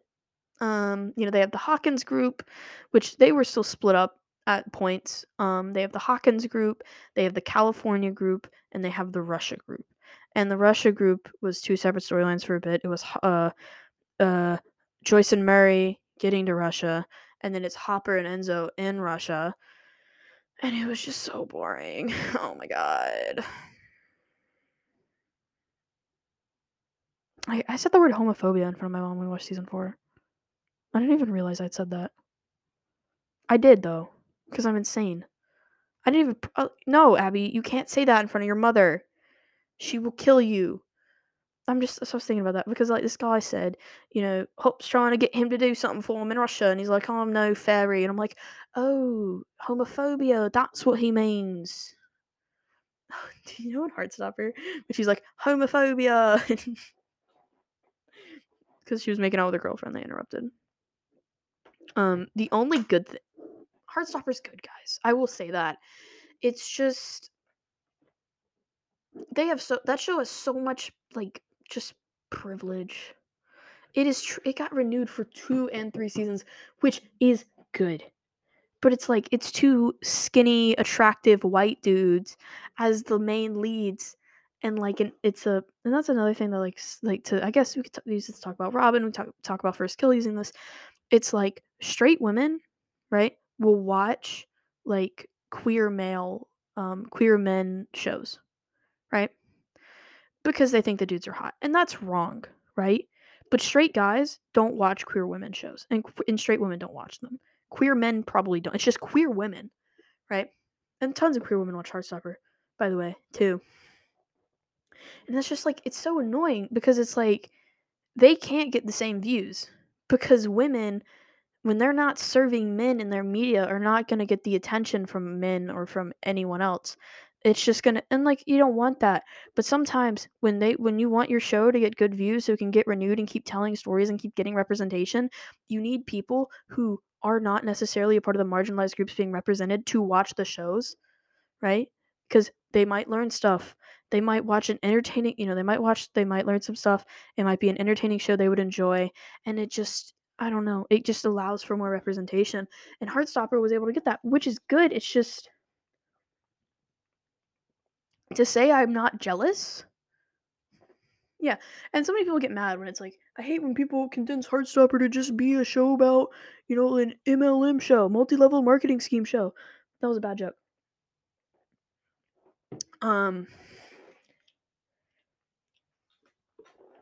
Okay.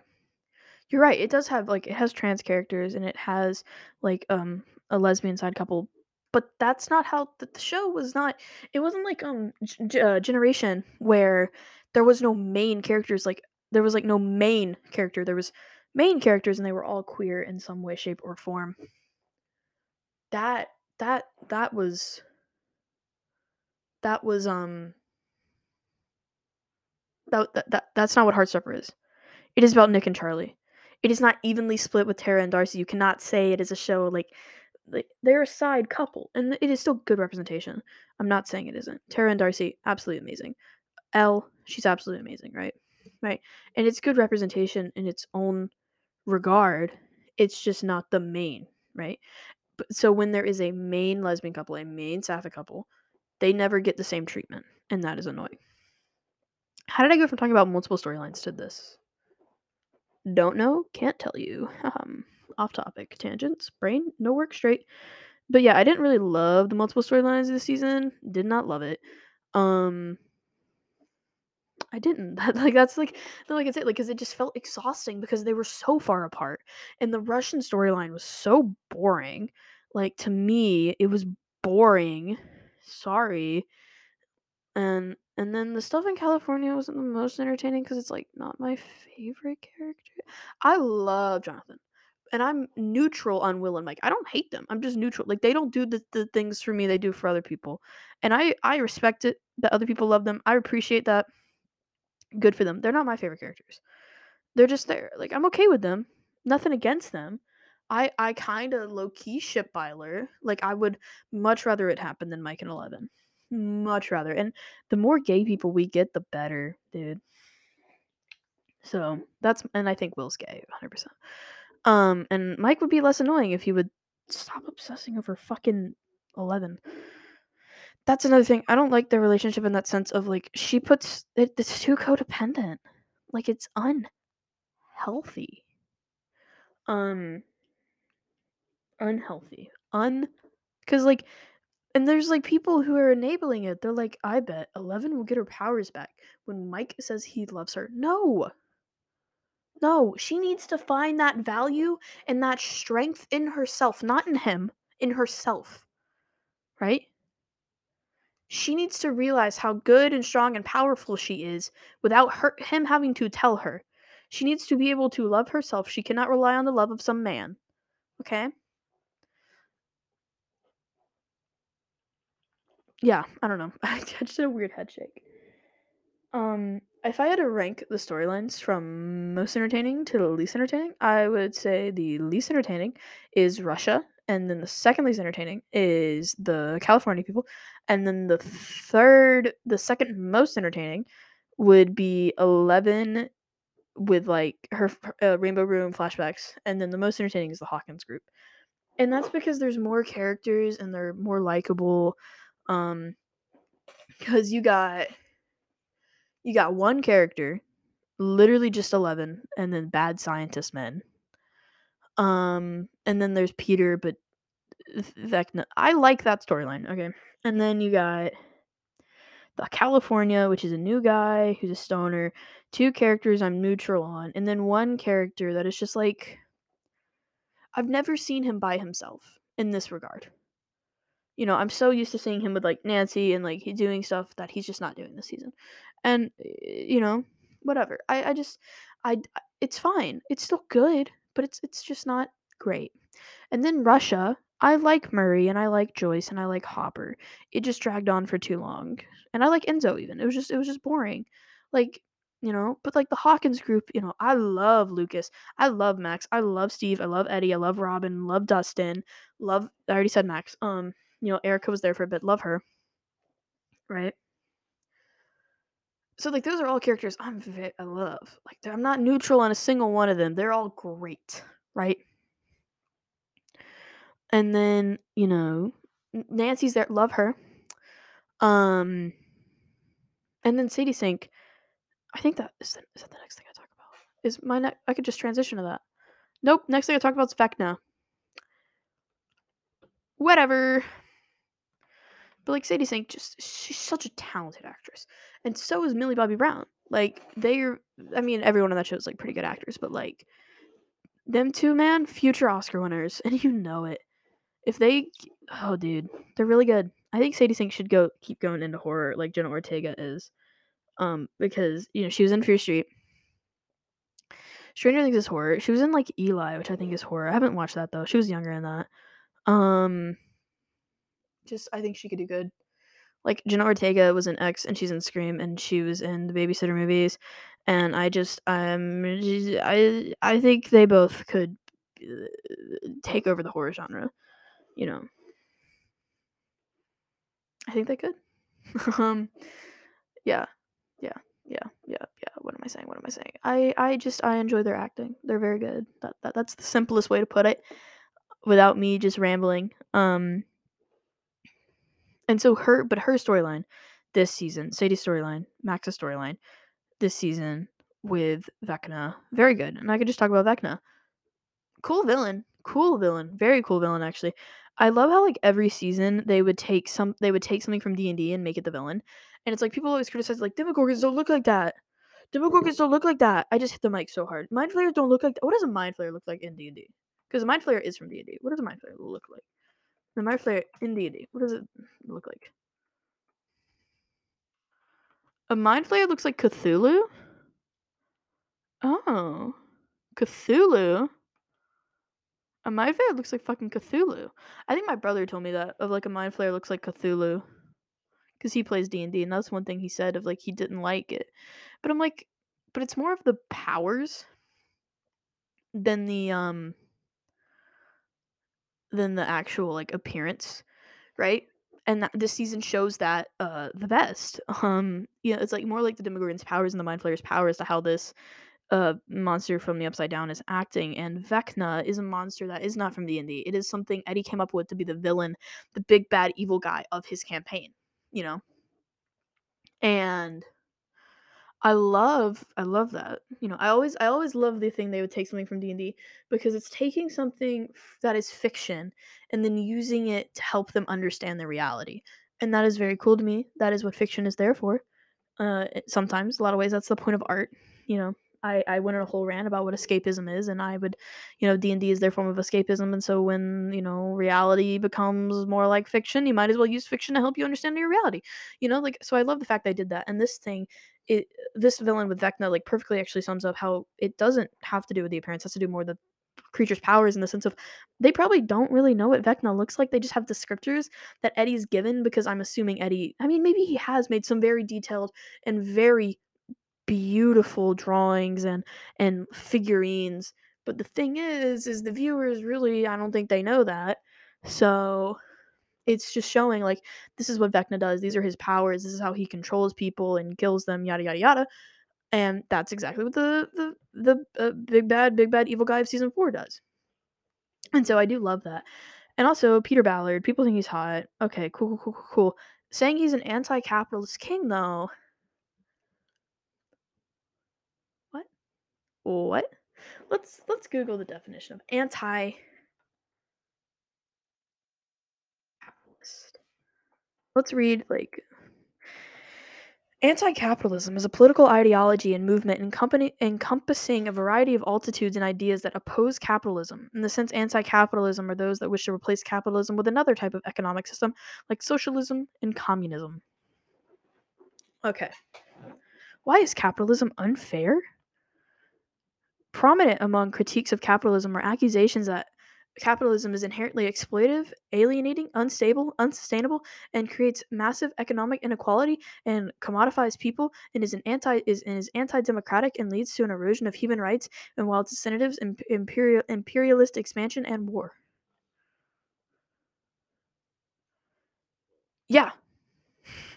So right, I just want to say, I do not think Peter Ballard is an anti capitalist. I need everyone who's saying that to go read the Communist Manifesto real quick, and then we can talk and we can explain.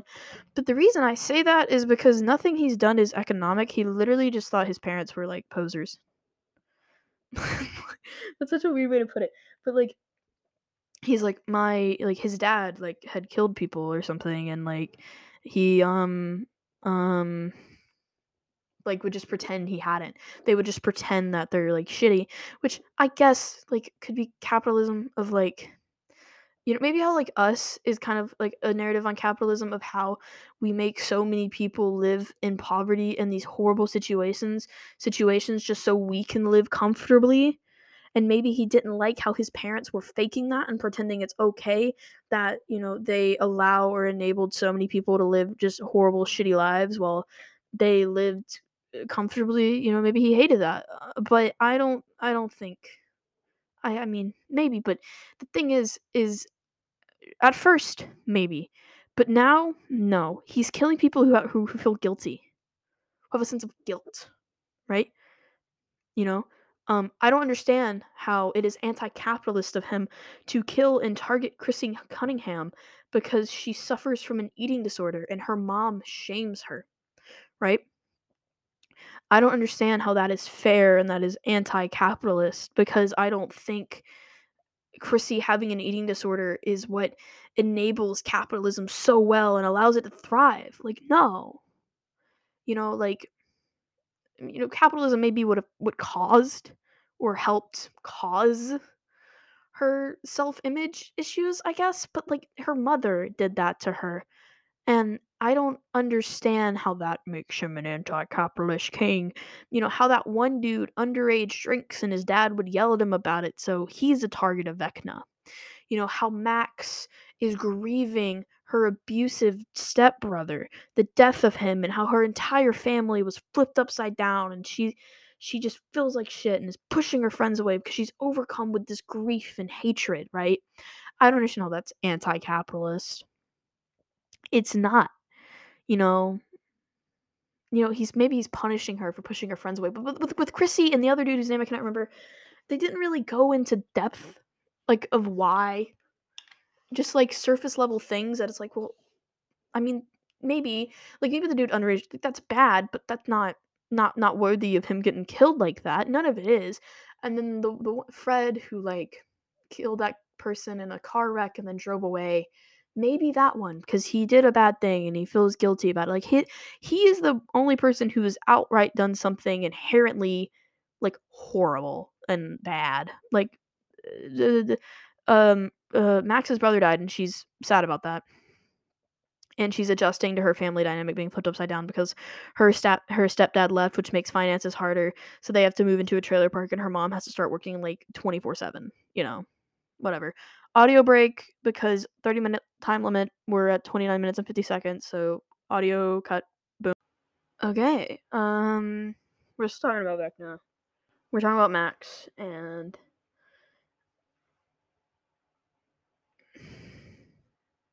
See, I don't think you can hear it because I am wearing headphones, but you know that little noise, the little Windows noise your computer makes, your laptop makes? Mine is making that a lot because I'm trying to charge my phone via laptop and it's trying to upload photos and shit. And I don't want you to upload photos and shit. I want you to charge my phone. Okay? Because it's at 1%. It was at 4% when we started recording, and now it's at 1. Okay? And it's a short cable, so I can't have it so I can see if someone texted or something, because my mom is texting me, and she's part of the reason I actually had to go get a charger, is because she texted me because they're filming a movie where I live, and she's freaking out about it, and they think it's cool, and she actually wants to drive down there so we can see the trailers and stuff and all the actors, and it's just like, man, I get it's cool, okay? John Travolta's in the movie, okay? You think that's cool. I think John Travolta is old and ugly. I shouldn't say that. I literally have, like, gone on rants before of, like, don't make fun of old people because you're gonna be old and ugly one day. That is capitalist. Not capitalist per se, but, like, societal standards and make us just hate old people. I literally went on a rant earlier in this episode about that. So, whatever. She thinks it's cool. She literally texted my phone and is like, send me a screenshot of like, here's all the actors in the movie. I'm like, oh, Sean Astin's gonna be in the movie or something.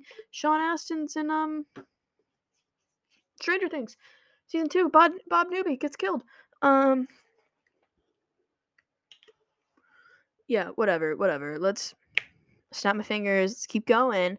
Let's keep talking about Vecna. I'm gonna ignore the noise. It's like beeping in my ears constantly, making me feel like I can't think or talk. Because it is charging my phone a little bit. It's going in and out of charging it. Maybe I'll get it up to 5% before this is over. Vecna. He's just. I don't think it's anti-capitalist of him because he is targeting people who are already overcome and like Chrissy especially, because body image issues are rooted in capitalism. Like they're not rooted in capitalism, but that is a root cause of them because it gives us standards of how we should look and how we should dress and all this stuff. And her mom is enforcing and inflicting that upon her to where she is bulimic, presumably, and and I feel like him killing her is the opposite of anti-capitalism. I feel like it is him enforcing and inflicting that same stereotype upon her. I feel like it's him enforcing a capitalist system. But maybe it's the other way. Maybe he's killing her because she's succumbing to the capitalist system. I don't think the Duffers intended that. Like there's no fucking, and if there is, it's poorly done. Whatever. Vecna, cool villain though. The way he kills people shocked me. I did not think they would be that gory. Because there's no blood too. It's just like bones cracking, and that's not the uncanny valley, but like of something that was human no longer looking human, and that's just terrifying. Body horror maybe. Bones at 2%. Oh my god, Bone is at 2%. It's cool. It's cool, and but the way he tortures them before, bro. And then the music element, which we can use as the transition into Max. I love that because it's kind of like music we relate and the noise is getting on my nerves so much. It's not doing it right now, but it's gonna start in like a second. We use music as like escapism, coping. We relate it and associate it to people we love, people we used to love, good relationships we have, friendships, romantic, our family, grief, all of it. Like for me at least, and I know a lot of people, like music is that outlet, you know? And so I think your favorite song being the thing that can get you out of that is like so important. Cause I mean, you see it with Max. Like her favorite song is Running Up the Hill. So when it starts playing when she's getting Vecna'd, um, she's getting Vecna'd, she starts having like flashes of just the people she loves, of like of Elle and Mike and Lucas and Dustin and Steve and all these of just like memories she has from previous seasons, and she's reminded of like how much she loves them and how much they love her, and it's able to like, it's sappy, but it gives her the strength to escape. It opens that portal, and she's able to like get free of Vecna's grasp and run away, right? And that's very important to me. Like that's very important. I feel just like of showing like that is the impact music has, of it is literally getting people out of um um death, like pulling people and dragging them out of deadly situations, because she like associates this song with like her family and her friends and the struggles she's been through, so it's able to like give her the strength to carry on. My wayward son, carry on my wayward son. I need to stop being annoying. That was such a weird drink of water I had. Um, yeah. And then Sadie Sink's performance this season, I already said it, is outsold everybody besides maybe Millie Bobby Brown. Off topic, it is Pride Month. Stop saying Millie Bobby Brown is homophobic. One joke, like one video, it wasn't even a joke, from when she was fucking 13 maybe, accidentally saying a slur, and like she didn't realize, does not mean she wants to run gay people over with her car. Okay? Okay? Like, dude, how old was she when that video came out? Like, Millie. Let me go to YouTube. Like, just stop saying, because, like, it's so annoying, and it's just, like, the way she's been treated is wrong. I mean, like, dude. Because, and that's, like, one thing she said, of, like, they would have, like, um,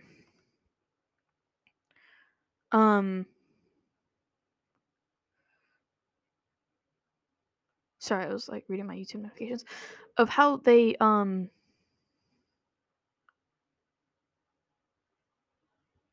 sorry, I keep getting distracted very easily by my YouTube stuff. Um, Millie Bobby Brown saying slurs. Um, Millie Bobby Brown.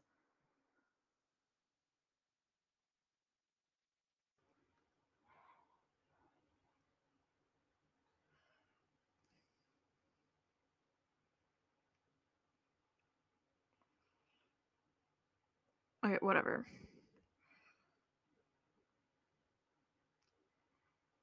Whatever. I found the video. I don't remember how old, but like her hair was short. It was like post season 1. Like literally post season 1. So she was 12. Like the odds of her not knowing what that word meant, incredibly high. And she just made a ship name between Dustin and Mike, right? Just like putting their names together. So, you know, nothing wrong with that. Like it was a very innocent thing, and then it just turned into like this mess. And like she doesn't talk in interviews now, because in interviews they would get so excited, right? All of these kids, they were 12 years old, they were getting so excited and talking so much, right? And she would talk over the interviewers, they would talk over her, she would talk over the other kids, they were just talking so much, and she got bullied for that. That's like kind of messed up, because like she's literally 12 and she's excited because she's on an interview, she's on like Jimmy Fallon, like that's a big deal, right? Dropped a coin, dropped my ring, sorry, that's not a coin. And it's just wrong, because she was a child, and she's 18, like she's still fairly young, and so it is wrong. It's literally like messed with her like persona like so much, and from like such a young age to have to endure that, and that people are still like enabling it to this day. It's like, if you don't like Millie Bobby Brown, if you don't, that's fine. Like I don't stan her. I don't follow her on Instagram. Like I don't really follow any of them on Instagram besides City Sync. Maybe Kayla McLaughlin and Maya Hawk, I think I follow. But like that's it, dude, because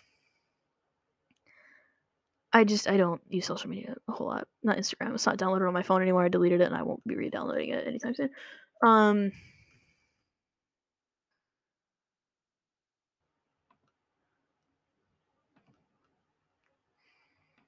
It's just like I'm on Instagram right now. For no reason. I just clicked on it. But whatever. Like it's wrong. Is all I'm saying. I feel like I don't even yeah. It's just here's the thing. If you don't like her, that's fine. But if you're going to harass her and bully her to that extent, especially when she was so young and is still pretty young, it's just not cuz she hasn't done anything wrong. Like there's like, it's also not even funny anymore. The joke about Millie Bobby Brown hating Pride Month and running over gay people has been around for like 4 years. It's not funny anymore. Okay? It's just harassment. You know? Whatever. Especially when she hasn't really done anything homophobic. Like I think of all the Stranger Things cast, the only one who's done anything close to being homophobic is Noah Schnapp, and that is saying Will's sexuality is up for interpretation because that's just bad. It's false, portraying false and harmful narratives surrounding queer people, and that's wrong. So yeah. Anyway, and it's like she said that innocently when Winona, and like it gives me the sense of if someone were to try to cancel Winona Ryder for saying the F slur in the first episode of Stranger Things when it was scripted, right? And she doesn't even say it like maliciously. She's like whispering it, and she's like saying what her ex-husband calls Will. Like, it gives that like imagine trying to like you wouldn't like, you know? Yeah. I hope I made sense there. Whatever. We're talking about Max now. Favorite character, truly. And I love Sadie Sink. She was so good in Fear Street. So good, and it was such a good movie, and I loved it. And I rewatched the first 20 minutes of Stranger Things, the first one today, and then I decided I don't have the energy to watch this movie, and so I just didn't. And I went and I rewatched the audition tape that Olivia Scott Welch and Kiana Madeira did for Sam and Dina, and it's that first scene they have in like fucking the hallway, like the dark, at the stadium, and it is a great scene.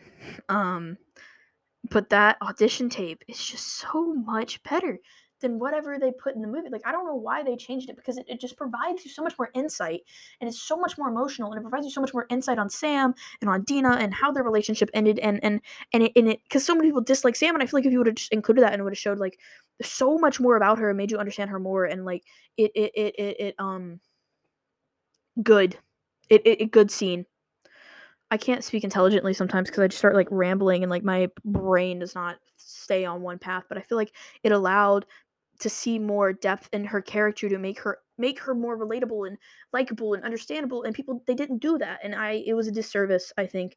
And then also it was really well acted of like and her being like she says something like I didn't leave, I didn't bail or something, and it's just the way she says that. I'm gonna find it is so good. Like I'm unplugged my phone. It's at 7%. It's so good and it's just this is very off topic. But Sadie Sink and Emily Rudd play like the perfect siblings in that movie too. And I love Sadie Sink guys and her acting and her it's so good. So this is the audition tape. I'm playing it on my it won't let me Stay away from me. I'm serious. Don't get it back then. No, I want it. Now you regret it. The fuck I was. Listen to this. In Sunnyvale. This part. I think it's this part. I didn't bail. You pushed me away, and now you regret it, and you can't own up to that This is funny. I'm good with that then. No, I want it. Right? That whole line, that whole thing, that literally, people would not be Sam aunties. They'd be Dina aunties. And there already, some people already are. Right? And I'm not saying I want them to be Dina aunties. I'm just saying they should have included that. Okay? They should have. Oh my god, they should have. Anyways. Love those movies. Love those movies. Love them. Need to rewatch them. They're so good. Fucking love those movies. Anyways, we're talking about Sadie Sink. I feel like I've said everything I can say. And we can just transition into talking about Lucas and Max, because Lucas and Max, best Stranger Things ship that is canon, at least. I still think, even if like I was including like canon ships, it would still be the same. Actually, we're gonna backpedal a little bit. We're gonna rewind. Talk a little bit more about Running Up That Hill, of how that song. Stranger Things does that, I feel like, with every season, though. I mean, the first season, it was probably Should I Stay or Should I Go? Like, took over the world. Season 3 was Material Girl. I think there was one other song. And this one, there's it's mainly Running Up That Hill, but also Pass the Dew Cheap on the Left Hand Side. That song. And what was season 2? And season 3, I swear to God, had another. I'm gonna Google the Stranger Things season 3 soundtrack. Speaking of good soundtrack, Fear Street is a good soundtrack. Stranger Things season 3 soundtrack. We have Material Girl, obviously. Wake Me Up Before You Go. No, that wasn't it. Never Ending Story. Never. Hold on. I'll get it. Never Ending Story.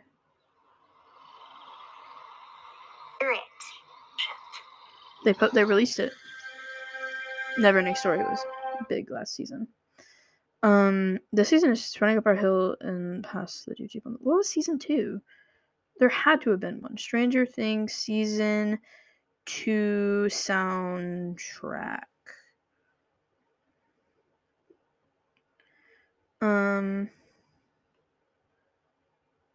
I know they had they played Islands in the Stream. They had Monster Mash, yeah, that season. They had to have had one. But also, I wasn't like in the fandom, I guess, during that time, so it wouldn't have. They had Runaway by Bon Jovi. Maybe that was it. They had Every Breath You Take. That must have been it, because that plays at the end by The Police. Yeah. It's like music always crucial in the show. Always has been, and it just has like good music. I can't speak clearly. And so, like, Running Up That Hill has had that impact, and like the show was like kind of like the song was like kind of a flop when it came out, and I've like seen memes of like the Marty McFly thing, and he's like, "Oh, you guys didn't like that? Don't worry, your kids will love it," like referring to that song, and it is true. It overtook As It Was on the Billboard charts. I saw that. I wonder. Let me look up the current Billboard Top 100 right now. Current Billboard. Can't type top. I cannot type. Oh my god. Turn on the little light thingy so I can see my keyboard. Billboard Top 100. What is the current Billboard Top 100? Let me click it. Billboard Hot 100. Oh, never mind.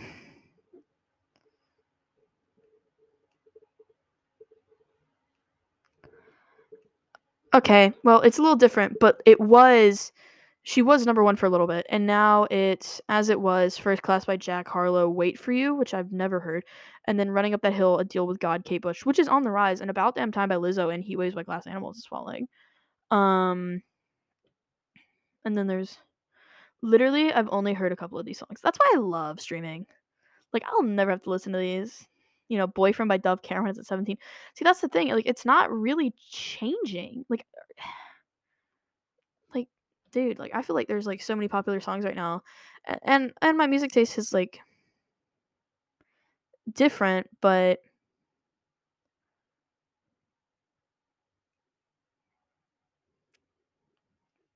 Or maybe someone was looking at something that was not the Billboard Hot 100, but like Kate Bush was number one. What's the most streamed song on Spotify right now? That would be a better because people will be streaming it on Spotify like currently. Are you fucking kidding me? Shape of You by Ed Sheeran is the most streamed song on Spotify with over 3.1 billion streams. Does Spotify have like a top 100? I don't know. I just saw something. It was on Twitter of She Overtook As It Was on some form of something. And I don't think I'd ever heard of Kate Bush. I don't think. But like I'm not music. I listen to what I listen to and that's about it. So, yeah. I don't know.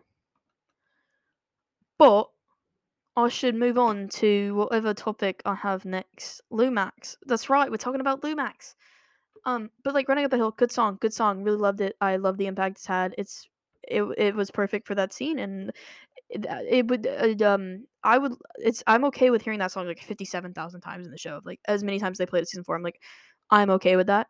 And I just like I love the idea of like all of their favorite artists now is probably like Running Up That Hill by like their favorite song is Running Up That Hill by Kate Bush, and that song was a flop in 1985. So, now we're talking about Lumax. Lucas and Max. Love Lucas and Max. Like I said that already, like they're probably the best ship, if we take canonicity in or, hate that word, I already said it, but like if we take canonicity in or out of the equation, they are still the best ship in my opinion. I love them.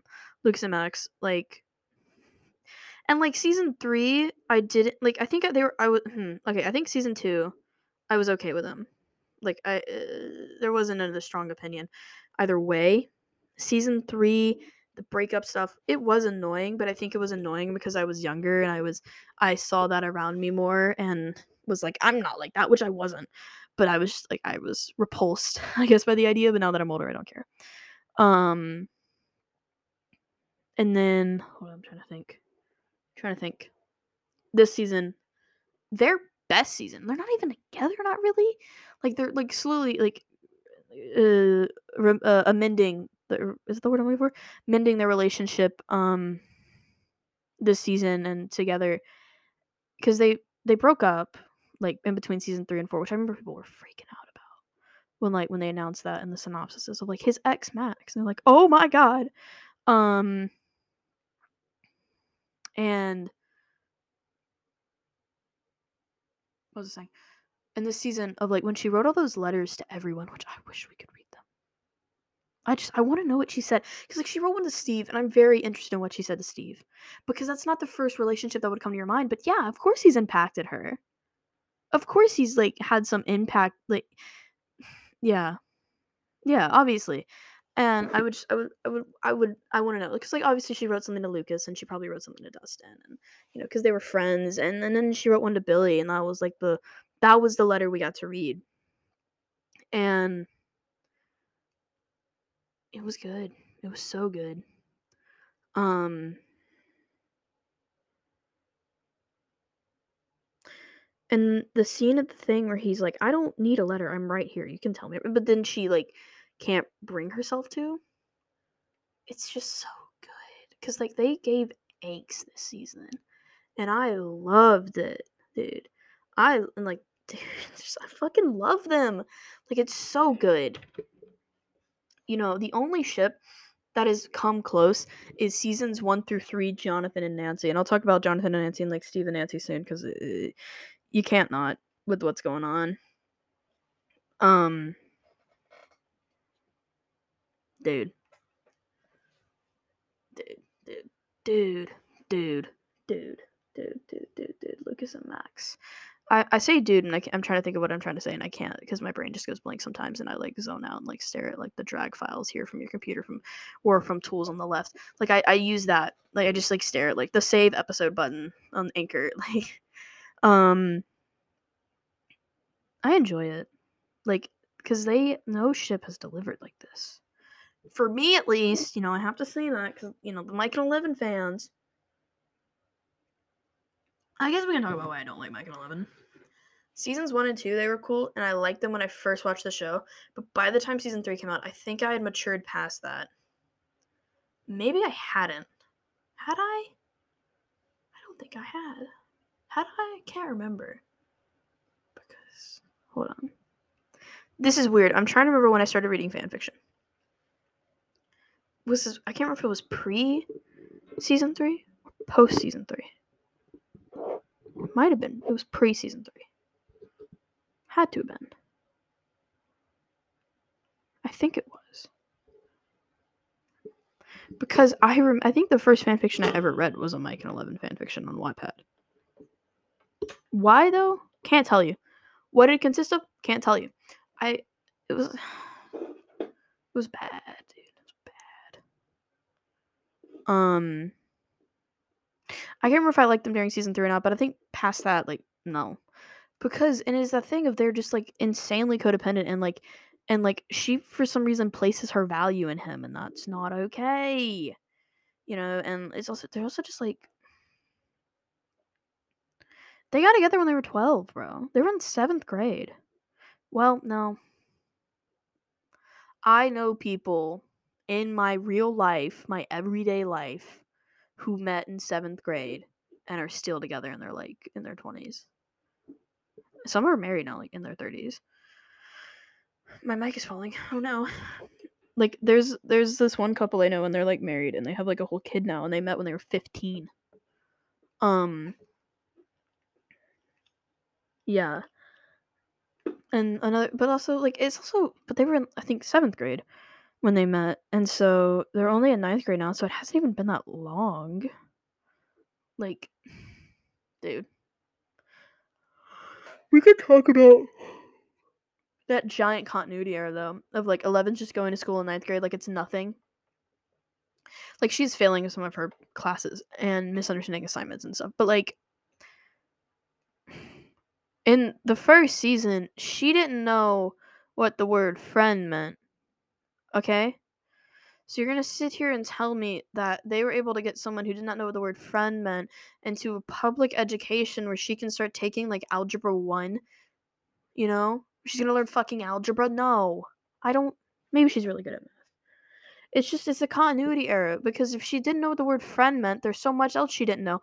And also how in the flashback she's talking very normally and there isn't grammatical errors and her speech isn't choppy like she just learned English. She's like 5 years old. How is that happening in the first season but in the flashbacks it's fine. She's not perfectly okay. People are like, "Well, maybe it's a side effect of the maybe, but I don't think so." Because if she and they're like, yeah, she repressed those memories, but repressing memories and getting amnesia does not take away your vocabulary and grammatical understanding and your ability to like do math and stuff. Because those are like core skills in our brain or something. I don't know. You don't forget how to do stuff. You just forget events and people. You know. I had to move my microphone. It's still falling. It doesn't make sense, and I don't like their relationship. That's plain and simple. I don't. It's annoying, and I don't enjoy it, and it's not healthy too. Which they're young, so. But if you enjoy it, that's fine. Just don't come for me, and I won't come for you. That's okay. Different opinions are okay. And I think that's part of the reason why I'm so neutral in Mike sometimes. Is because I just can't. I want to his face in. I want to bop his face in. And that's also another thing is like Ellen Max is a ship. It's fairly popular. It was acknowledged by the writers and by Sadie Sink, and like they did one of those videos of like on like there's like the TikTok thing where it's like put popcorn on one side and chocolate on the other, and you walk to whichever side you want. Except they did it like Stranger Things themed, and it was Sadie Sink and Caleb McLaughlin, and it was Lumax and Elmax, and they both went to Lumax, and then Sadie Sink runs in the background to Elmax, and it's just like she wants to play a girl kisser. She wants to really bad. Fear Street was the closest she got. She talked about the representation in that movie and how she thought it was very important. And she had been watching movies like Portrait of a Lady on Fire, like queer period pieces. And it's like, okay. And then she said if she could play any other character in Stranger Things, she would play Robin and it's just let her, okay? And she ships Ellen Max. Like, someone needs to cast her in one quick or she will combust. Um, that's it. I think we're done with talking about Lucas and Max, and I think we're gonna talk about Jonathan and Nancy and Steve and Nancy because you can't not with the way the current season is going. And I'll talk about what side I'm on and what I hate, and how I think it's just a repeat of what they've done before, but reverse. Like, it's a repeat of what they've done before, except Jonathan and Nancy are already in an established relationship. And then I'll do my final thoughts on the season, say whatever else I want to say, my quick little theories for volume 2 if I have any, and then we'll be done with the episode. It's almost 2 p.m. Like, I'm scared to see the runtime on this. Like, genuinely scared. And another reason I'm giving this thing is because instead of just doing the audio break now, I want it to be the exact same timestamp. So that's why I'm talking for like no reason. So audio break. I say audio break even though you can't tell, but it provides like a smoother transition instead of just a cut and then I like continue my sentence. I don't know. To me at least. Whatever. Okay, so let's go over what's review. What I've talked about. I've talked about new characters, extended canon, multiple storylines, Vecna, Max, Sadie Sink running up that hill, Lumax, and now we're talking about Jancy Stancy. I don't know. Um, Steve and Nancy have never been a good relationship. Like, not really. Because in the first season, he's a dick to her, and they're just not good. He's a dick, and um, yeah, I can't really elaborate more. He's a dick, and he, yeah, and then in season 2, she's not in love with him because they were pretty much broken up during season 1, and during that time, she just like fell in love with Jonathan, but she hadn't realized that. Jonathan hadn't realized that. They actually actively denied it. Um, and she doesn't love Steve. She's in a relationship with him, but she doesn't love him. She probably doesn't realize that, and it's Steve who's like, "You don't love me." And she's like, "Shit, man." Um there's like people saying that she has a hard time expressing her emotions and like so does Mike. That's why he can't say he doesn't love 11, right? Um what am I googling? What am I googling? What am I googling? What am I googling? What am I doing? And so yeah. Sorry, I just like forgot what I was saying. And they're like saying she's like a hard time expressing her emotions, but it's like, well, she told Jonathan she loved him. So it just might have had to deal with the fact she didn't love the person she was in a relationship with. And then I'm actually going to talk about that line Jonathan and Nancy have that I always forget is like from Stranger Things. Like I always think it's from some like old romance movie from the 60s. I'm going to listen to it and then I'll say it.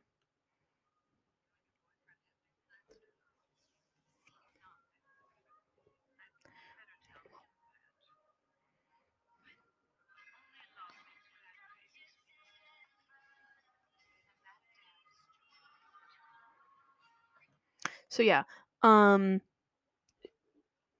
so she's in the police station. I think it's right after Nancy's in the police station with Jonathan. I think it's right after Jonathan and Steve got in that fight in the alley, and the woman, I can't remember her name, but she's like an assistant or a secretary or something at the police station, and she is talking to Nancy, and she says, do you and your boyfriend have any big plans?" And Nancy's like, "He's not my boyfriend." And she's like, "You ought to tell him that.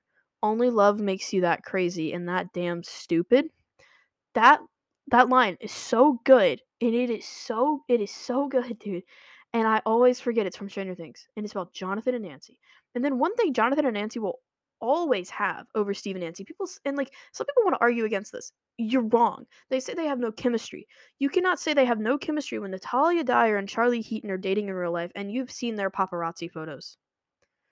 If you have not seen their paparazzi photos, Google them. They will make you want to jump off a bridge. You cannot say that that couple has no chemistry compared to Steve and Nancy when that exists. That is real. Okay. They're not even acting, dude. They're not even acting. And it's so good. Like, And season 4, like, they're struggling, it's just because they haven't talked to each other and they've been separated and they haven't opened up about how they're feeling, and, like, Jonathan doesn't want the same thing she wants, or he can't get them or something, and he knows that if he tells her that, she will drop everything that she is capable of to be with him, and he doesn't want that, and it's just I've seen this before. I've seen this trope before in media in some way, shape, or form, and you can't overcome that, you know? If they just talk about it. And I think the thing is the instant and the moment she sees Jonathan, I don't think she's in love with him still. I don't think she's not. She's gonna forget everything she's felt about Steve and like how it was a flame that never should have been snuffed out.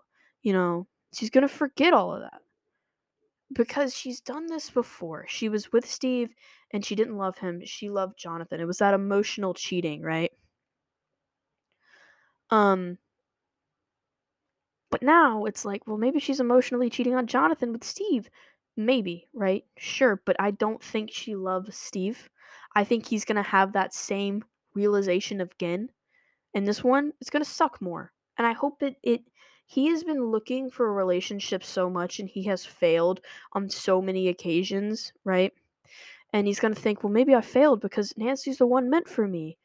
No. And I think he's gonna have to hit that realization. Some people are saying, Steve, you're having such a hard time dating women. You should just try dating men. And I think he should too. But realistically, that won't happen. But the writers, I mean, the audience is already saying Robin is already pretty radical for the 80s. Gay people didn't exist in the 80s, guys. They're saying that's radical. It's not. But, they're saying adding Will maybe too would be too much. So the idea of Will and Steve and Robin and possibly Eddie too. Oh my God. Dude, and Mike. Oh my you know? And then Max and Elle, oh my god. It's too much. I just I and there is a bias in that argument in the sense of I do prefer Jonathan and Nancy over Steve and Nancy. But the thing is the Steve and Nancy ship had sailed, dude. They broke up in season 2 and she is in love with Jonathan, dude. You know? Right? It was over. We got over that plot line. Why are you bringing it back? Why are you dragging it out, Duffer Brothers? Stop. And like that scene, dude, of the scene of Jonathan and Nancy when they're about to leave for California, if she comes up behind him and like hugs him and then they like kiss in the room. Dude. Dude. Bro, like Steve and Nancy could never do that. It's just I love them so much, and there is a bias in my. I already said that there is a bias in my thought process and my statement, but no, Jonathan and Nancy better than Steve and Nancy. I that is my for one that is my belief. But two, I think it is what is going to happen. I might be a complete clown and that will not happen, and I sincerely apologize. We will find out in 17 days if I'm right. I might not be. I might lose so bad, okay? But I might not. I might win, right? Just only love makes you that stupid. That damn stupid.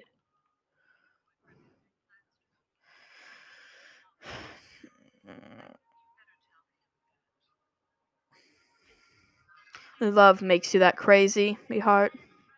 And that damn stupid. Because they're so oblivious, man. And that's another thing that's so good.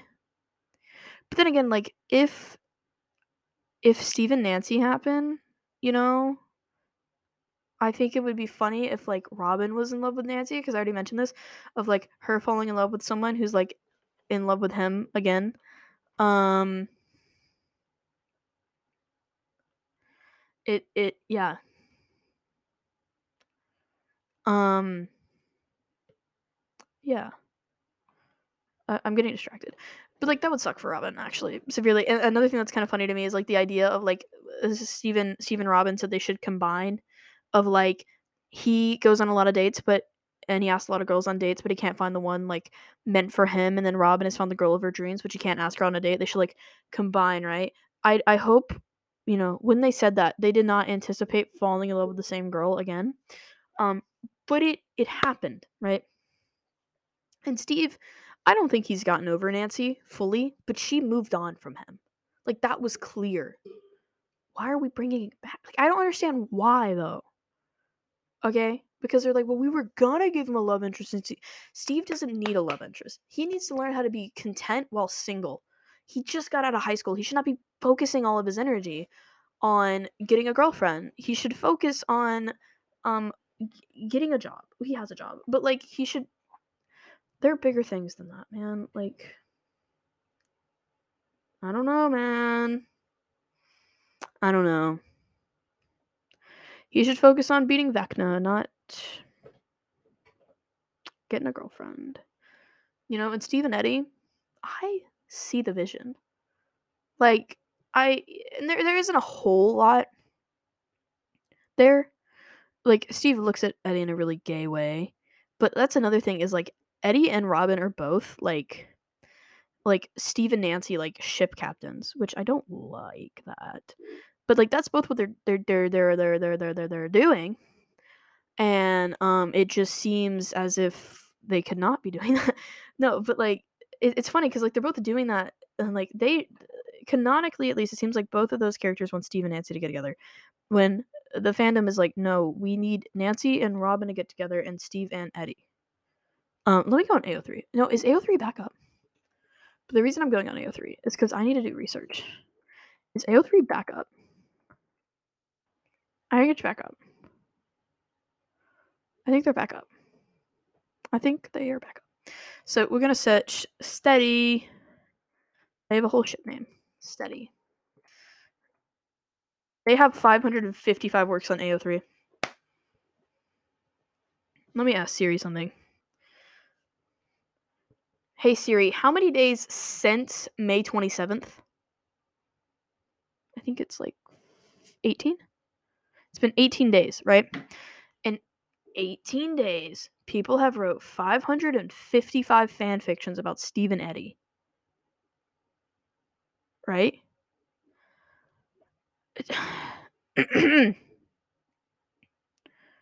dude, dude. How many fics are like platonic fics of Robin and Steve? 892. I want to click on Nancy Wheeler. I want to see something. Nancy Wheeler. Nancy Wheeler. Nancy Wheeler. Nancy Wheeler. Nancy Wheeler. Nancy Wheeler. Come on. I'm trying to without having to search it, but it won't. I guess I'll just type in Jancy. There are 2,195 fics under the Jonathan Byer / Nancy Wheeler ship. Yeah. And some of them, it's probably a background. And then I want to see how many under Steve and Nancy. There are 920 under Steve and Nancy. Well, that just shows something. And then Ronants. I love the fact their ship name is Ronants because you don't understand how pretty of a ship name that is. Rodents? Dude. They have 469. Cause like it's almost romance, and it's like so cute, dude. Ronants, I love it. Anyways, I'm just curious, like, see how many fics are like for like certain ships. Sam and Dina from from Fear Street only have 315. That's probably a little off.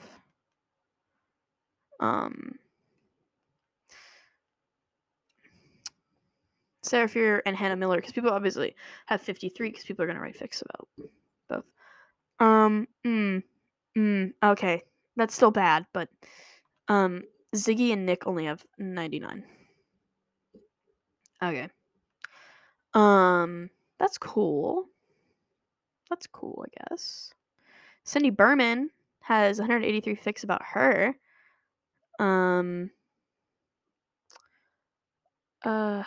Alice and Cindy are such a good ship. I love them. They have 75 works. But also Fear Street is significantly less popular than Stranger Things. It's just because I was talking about them and I was like, oh, go back to AO3. I need to see something. This is very off topic. I need to see something. How many fics does Byler have? Violet has 2,477. Oh my god. Lumax. How many does Lumax have? Maxine Mayfield. 1,812. I feel like that's gone up recently because of like I feel like before they like definitely had some before, especially during season 2, but like season 3 nah. But this season definitely what's another ship? Maleven. We gotta compare Maleven to Byler. I think I clicked the wrong. Punish fucking. What is revenge? These are minors. Ew. That's Angela and 11. Dude. Okay, it says 11 Jane Hopper and Mike Wheeler, but I clicked the wrong one. I clicked the platonic one, not the romantic one. Yeah. They have 4,001. Okay. That makes sense. I wonder how many Steve Harrington / original character had. 403. Yep, because people want to fuck Joe Curie. Like people simping for Kurt from Spree is just he his hair is so greasy, dude.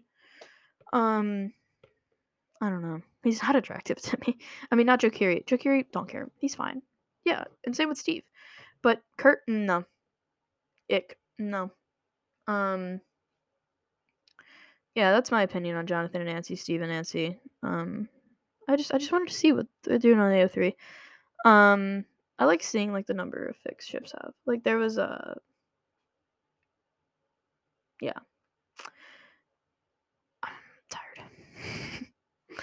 I'm a little tired. I've just been talking for so long. Like I put all the parts together, excluding the last excluding this and other thing. It was at 100 an hour and 38 minutes. And so if I add the other 30 minutes, it's probably at 2 hours and roughly 8 minutes. And then this is 16 minutes, so we're like at least at 2.5 hours probably. So that's like really long. So I need to wrap this up. But I feel like there's so much I didn't say, right? I didn't say clearly or concisely, which is concisely. That is not a word. I made that up. Concise. I'm thinking of precise. What is concise definition? Oh. Okay, concise is a word. Giving a lot of information clearly and in a few words, brief but comprehensive. That's exactly what I was trying to do. Be concise. Yeah. And my phone is going off. Tell me it's 2 o'clock. I feel like I did fail doing that, and that's okay. It's okay to fail sometimes, guys. It's okay to fail. I just spent more than 2 hours clearly doing this because I would wait for the audio to process on every single one and to make sure it had recorded before I started doing the next one. Yeah, this has been fun. I enjoyed volume 1. It kind of reignited that love for Stranger Things that had always been there because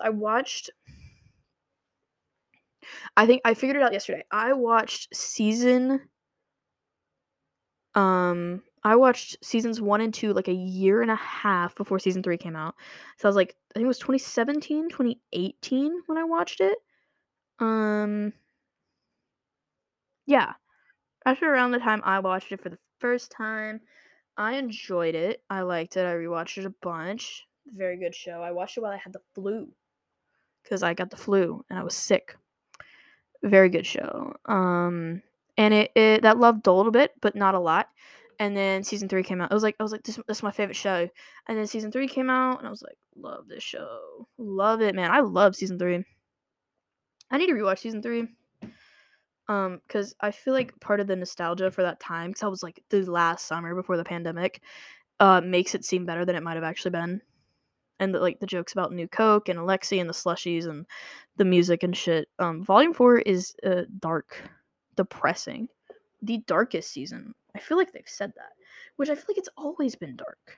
Like the first season was pretty dark, and then it got lighter in tone. Maybe like season 3, I felt was the brightest season, even though it's still mostly filmed in the dark. Like I never when I think of Stranger Things, I always think of like dark room, bright light in the room though, but like colorful lights. Which is probably because like the strand of lights seen from the first season or the red room from the first season or something. And this season actually doesn't really have that.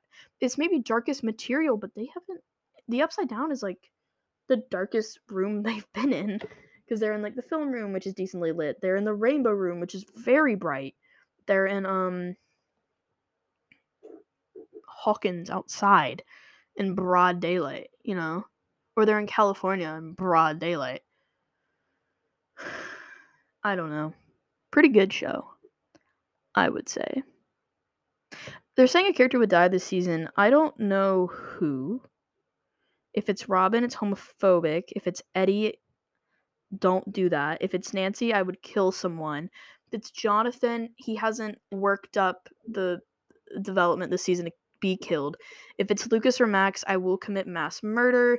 Dustin doesn't deserve that. Mike, would it make sense?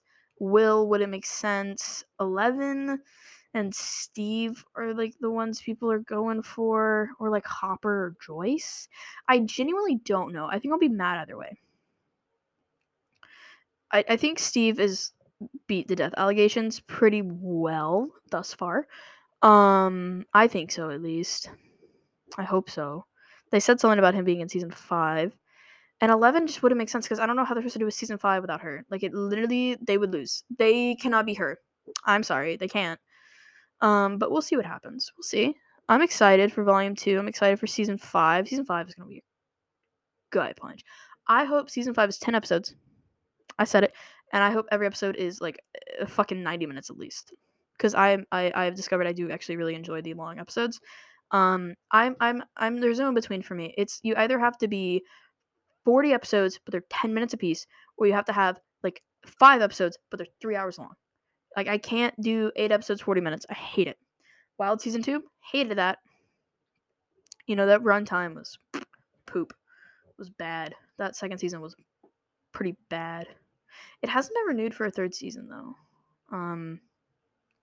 Want that to happen, but at this rate, hopes are low. Hopes are really low, especially since the first season got renewed for a second, like 3 days later. Yeah. Because I think I watched the show not 3 days later. It was like 9 days later.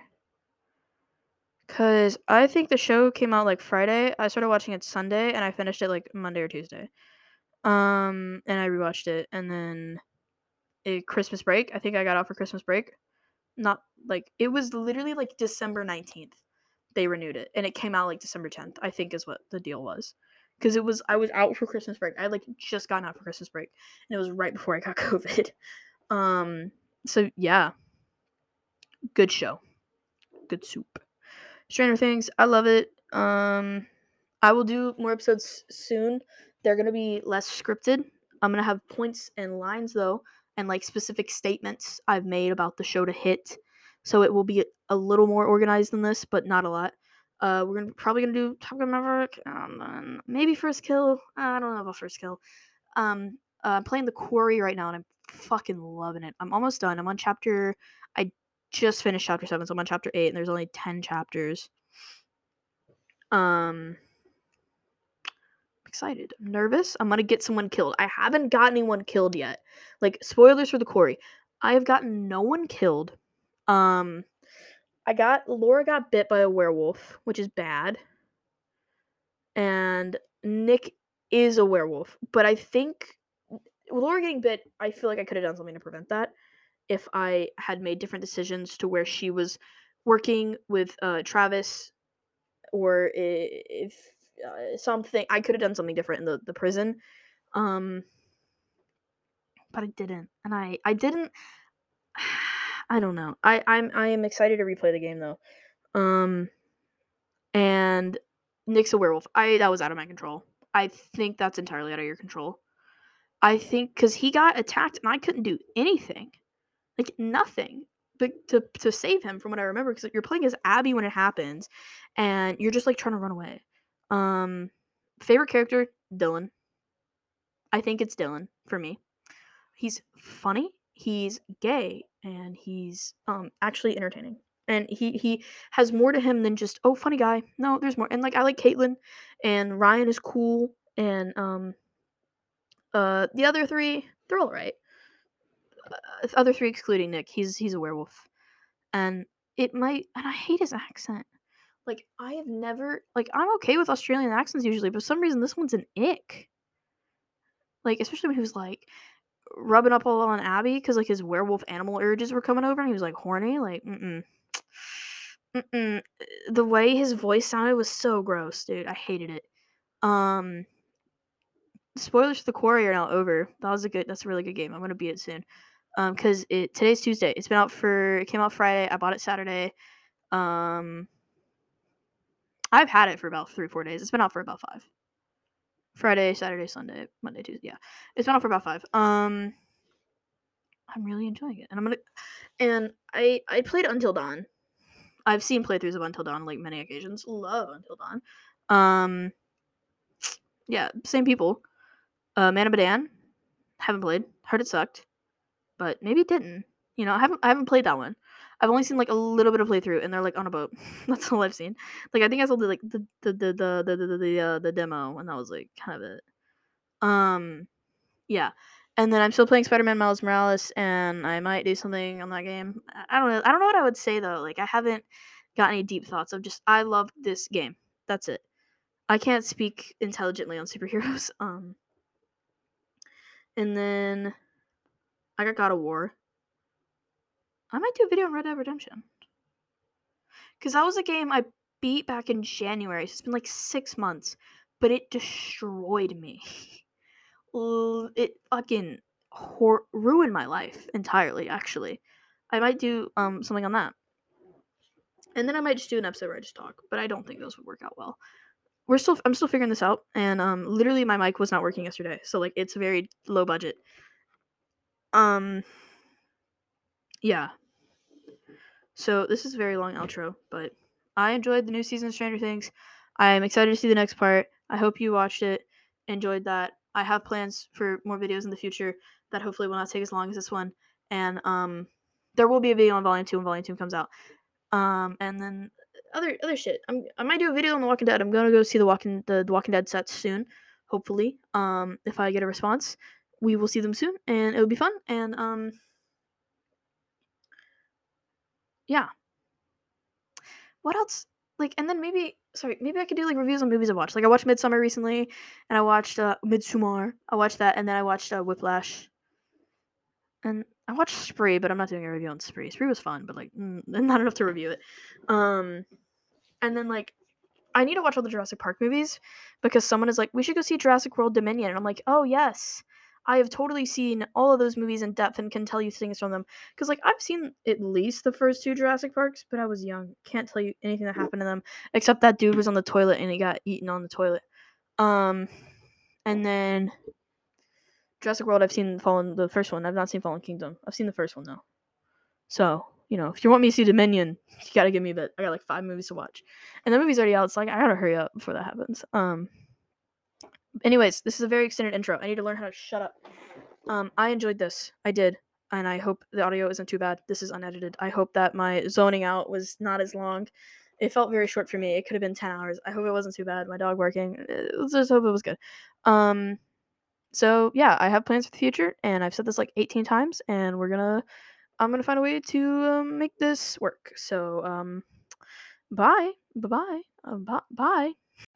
Actually, one last thing, because it's kind of funny to me. I'm like reviewing the audio right now, and I didn't realize, like, I should have realized, when I'm like quoting the scene of Jonathan and Nancy of like only love makes you that I was like watching like a TikTok edit because I just remember it had the line in it because obviously I'm chronically online. Of course I see TikTok edits, and my headphones are at 100% volume because nothing is playing, and I just it is whatever, and you could hear it through the headphones and the mic, and it's funny to me. I just wanted to say that. Okay, this is officially the end of the episode. Bye. Officially now. Bye. Yeah. Bye.